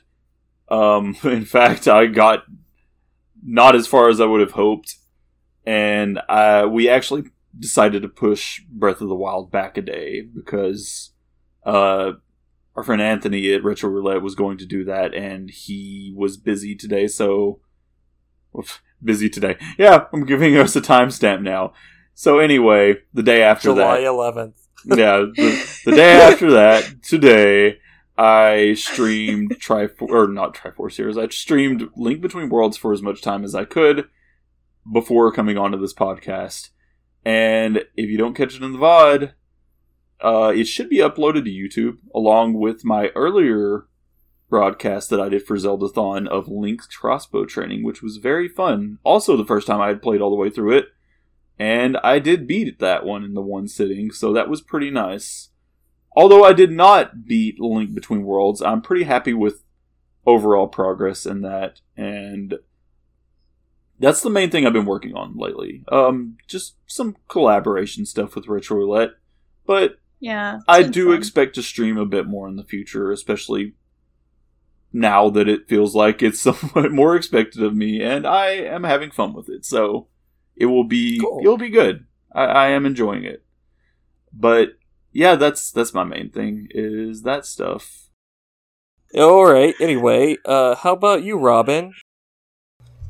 Let's see, what have I been up to? I've been writing what's hopefully the first of a series of short stories and playing Terranigma.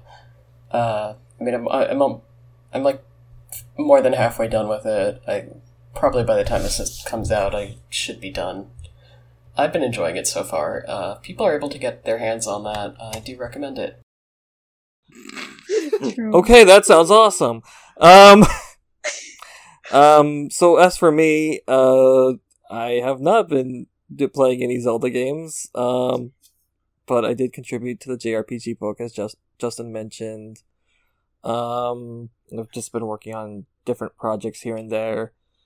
A lot of them Xeno related, but can't really talk about them just yet, so stay tuned to those. But that's about it. So, thank you everyone for contributing tonight. Also to people who also added to our notes. I believe Kat and Robin contributed a lot to our document. Oh yeah. So thank you. I think a couple very of much. extra other people also contributed yes. to the Xenogears and Xenosaga parts, but Yeah. like, there was a lot of people writing on the doc, so I kind of lost track. Yeah, I'll just say Jesse, Chris, Yeah. I think did Feeny maybe? I think Queenie / Melt also, rather Brielle, like also put down a few things as well. Yes. Well, thank you everybody. But yeah. Yeah, and thank you especially whoever's listening to this episode right now. We really appreciate it. And well, have a good night, everybody. See ya. Bye. Take care.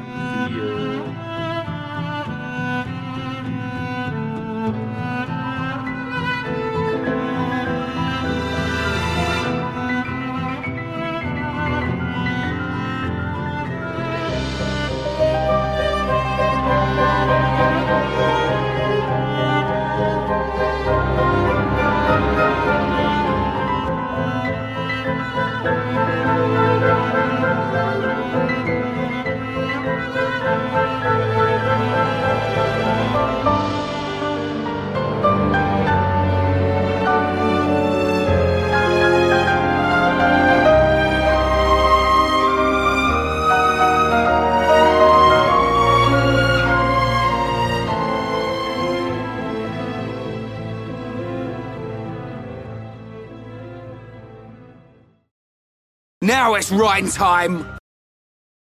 Yeah, it's Anyways, shall we get started? Is everyone ready? Everybody got your booze? I'm ready whenever. I do. I got my booze. I got water. Okay. I've got both. nothing, but I'll be fine. This is like the first time I'm drinking on an episode in some time, so. Okay. This is the first time This I've is been on gonna an be episode in good. some time. Alright, I always Alright. drink on episodes. I'm ready for the countdown. All right, everybody ready? Whenever. Okay. All right. And it's... We press on 3 or after 3? We'll press on go. So 3, 2, 1, go. But not right there. Not right there. No, I got Yes, it. I understood. Okay. All right. Right. So Understood. on your forehead. all right. Hit record in 3, 2, 1, go. Now it's writing time. Are we All right, ready so to the move on next to one, his right hand man? Jin. Oh wow. I'll have to edit that. You are roboting a bit, but we I can like how talk the about Jin. problems that exist here are that I am speaking too fast, apparently, according to Discord, and Jin is speaking too slowly, apparently, according to Discord. basically, a bot / Robin goes into a chipmunk that's accelerated, and Tyler goes into Jin / a Tyler. slow motion robot that's cutting out. It's actually really funny. Like, our listeners probably aren't going to hear it, but on our end, it's great. I've been trying Oh my to hold back gosh. laughter at times in this Yeah. episode for this reason. I'm sorry. No, it's That's no okay. Don't problem. apologize. You're fine. It's not your fault whatsoever. If anything, But, Discord's fault. It's probably Discord. Discord. but we Fully might have fault, but- samples of that going on, like with the other recording you're doing at the same time, and we could probably put that to the bloopers, but we'll see at the end of the episode if that does happen. Yeah. Like, it's at the end where Rex is going, like, see, here's how you're wrong. I've explained it, and then Malos just recontextualizes what Rex says, and he's like, no, you're right, I'm a terrible scum, and you need to beat me. Now it's writing time. And also, I just want to put one more thing out there. Sub to Brinkle, and that's it. No context. There you Oh, stop it. What? Don't worry about it. Gonna worry about it. Don't just remove you that can edit from that the. out. I'm sorry, that was just Edit that out. completely an inside joke. Okay. Alright. Gonna make Tyler. I could put it in the bloopers if you'd rather. You can. That's fine. Okay. Shut.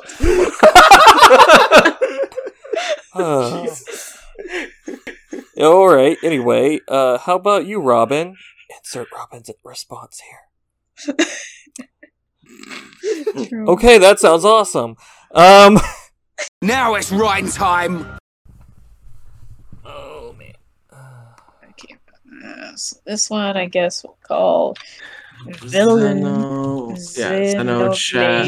Just to HK. assure you, Jen, Yeah. Sub to Brinkle is absolutely harmless. It was just, it can also absolutely be edited out. It was just me. That's why I What is it? paused before saying it.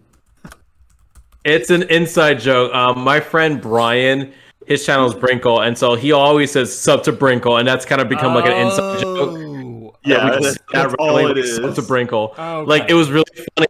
During Games Done Quick, Sam actually wrote in her chat sub to Brinkle, and it showed up. Oh, he subs to. Oh, wow. Yeah, because it's subscriber only chat. Yep. That's hilarious. It was really funny. Did he donate and put that in? Yes. Oh my god. Now it's writing time.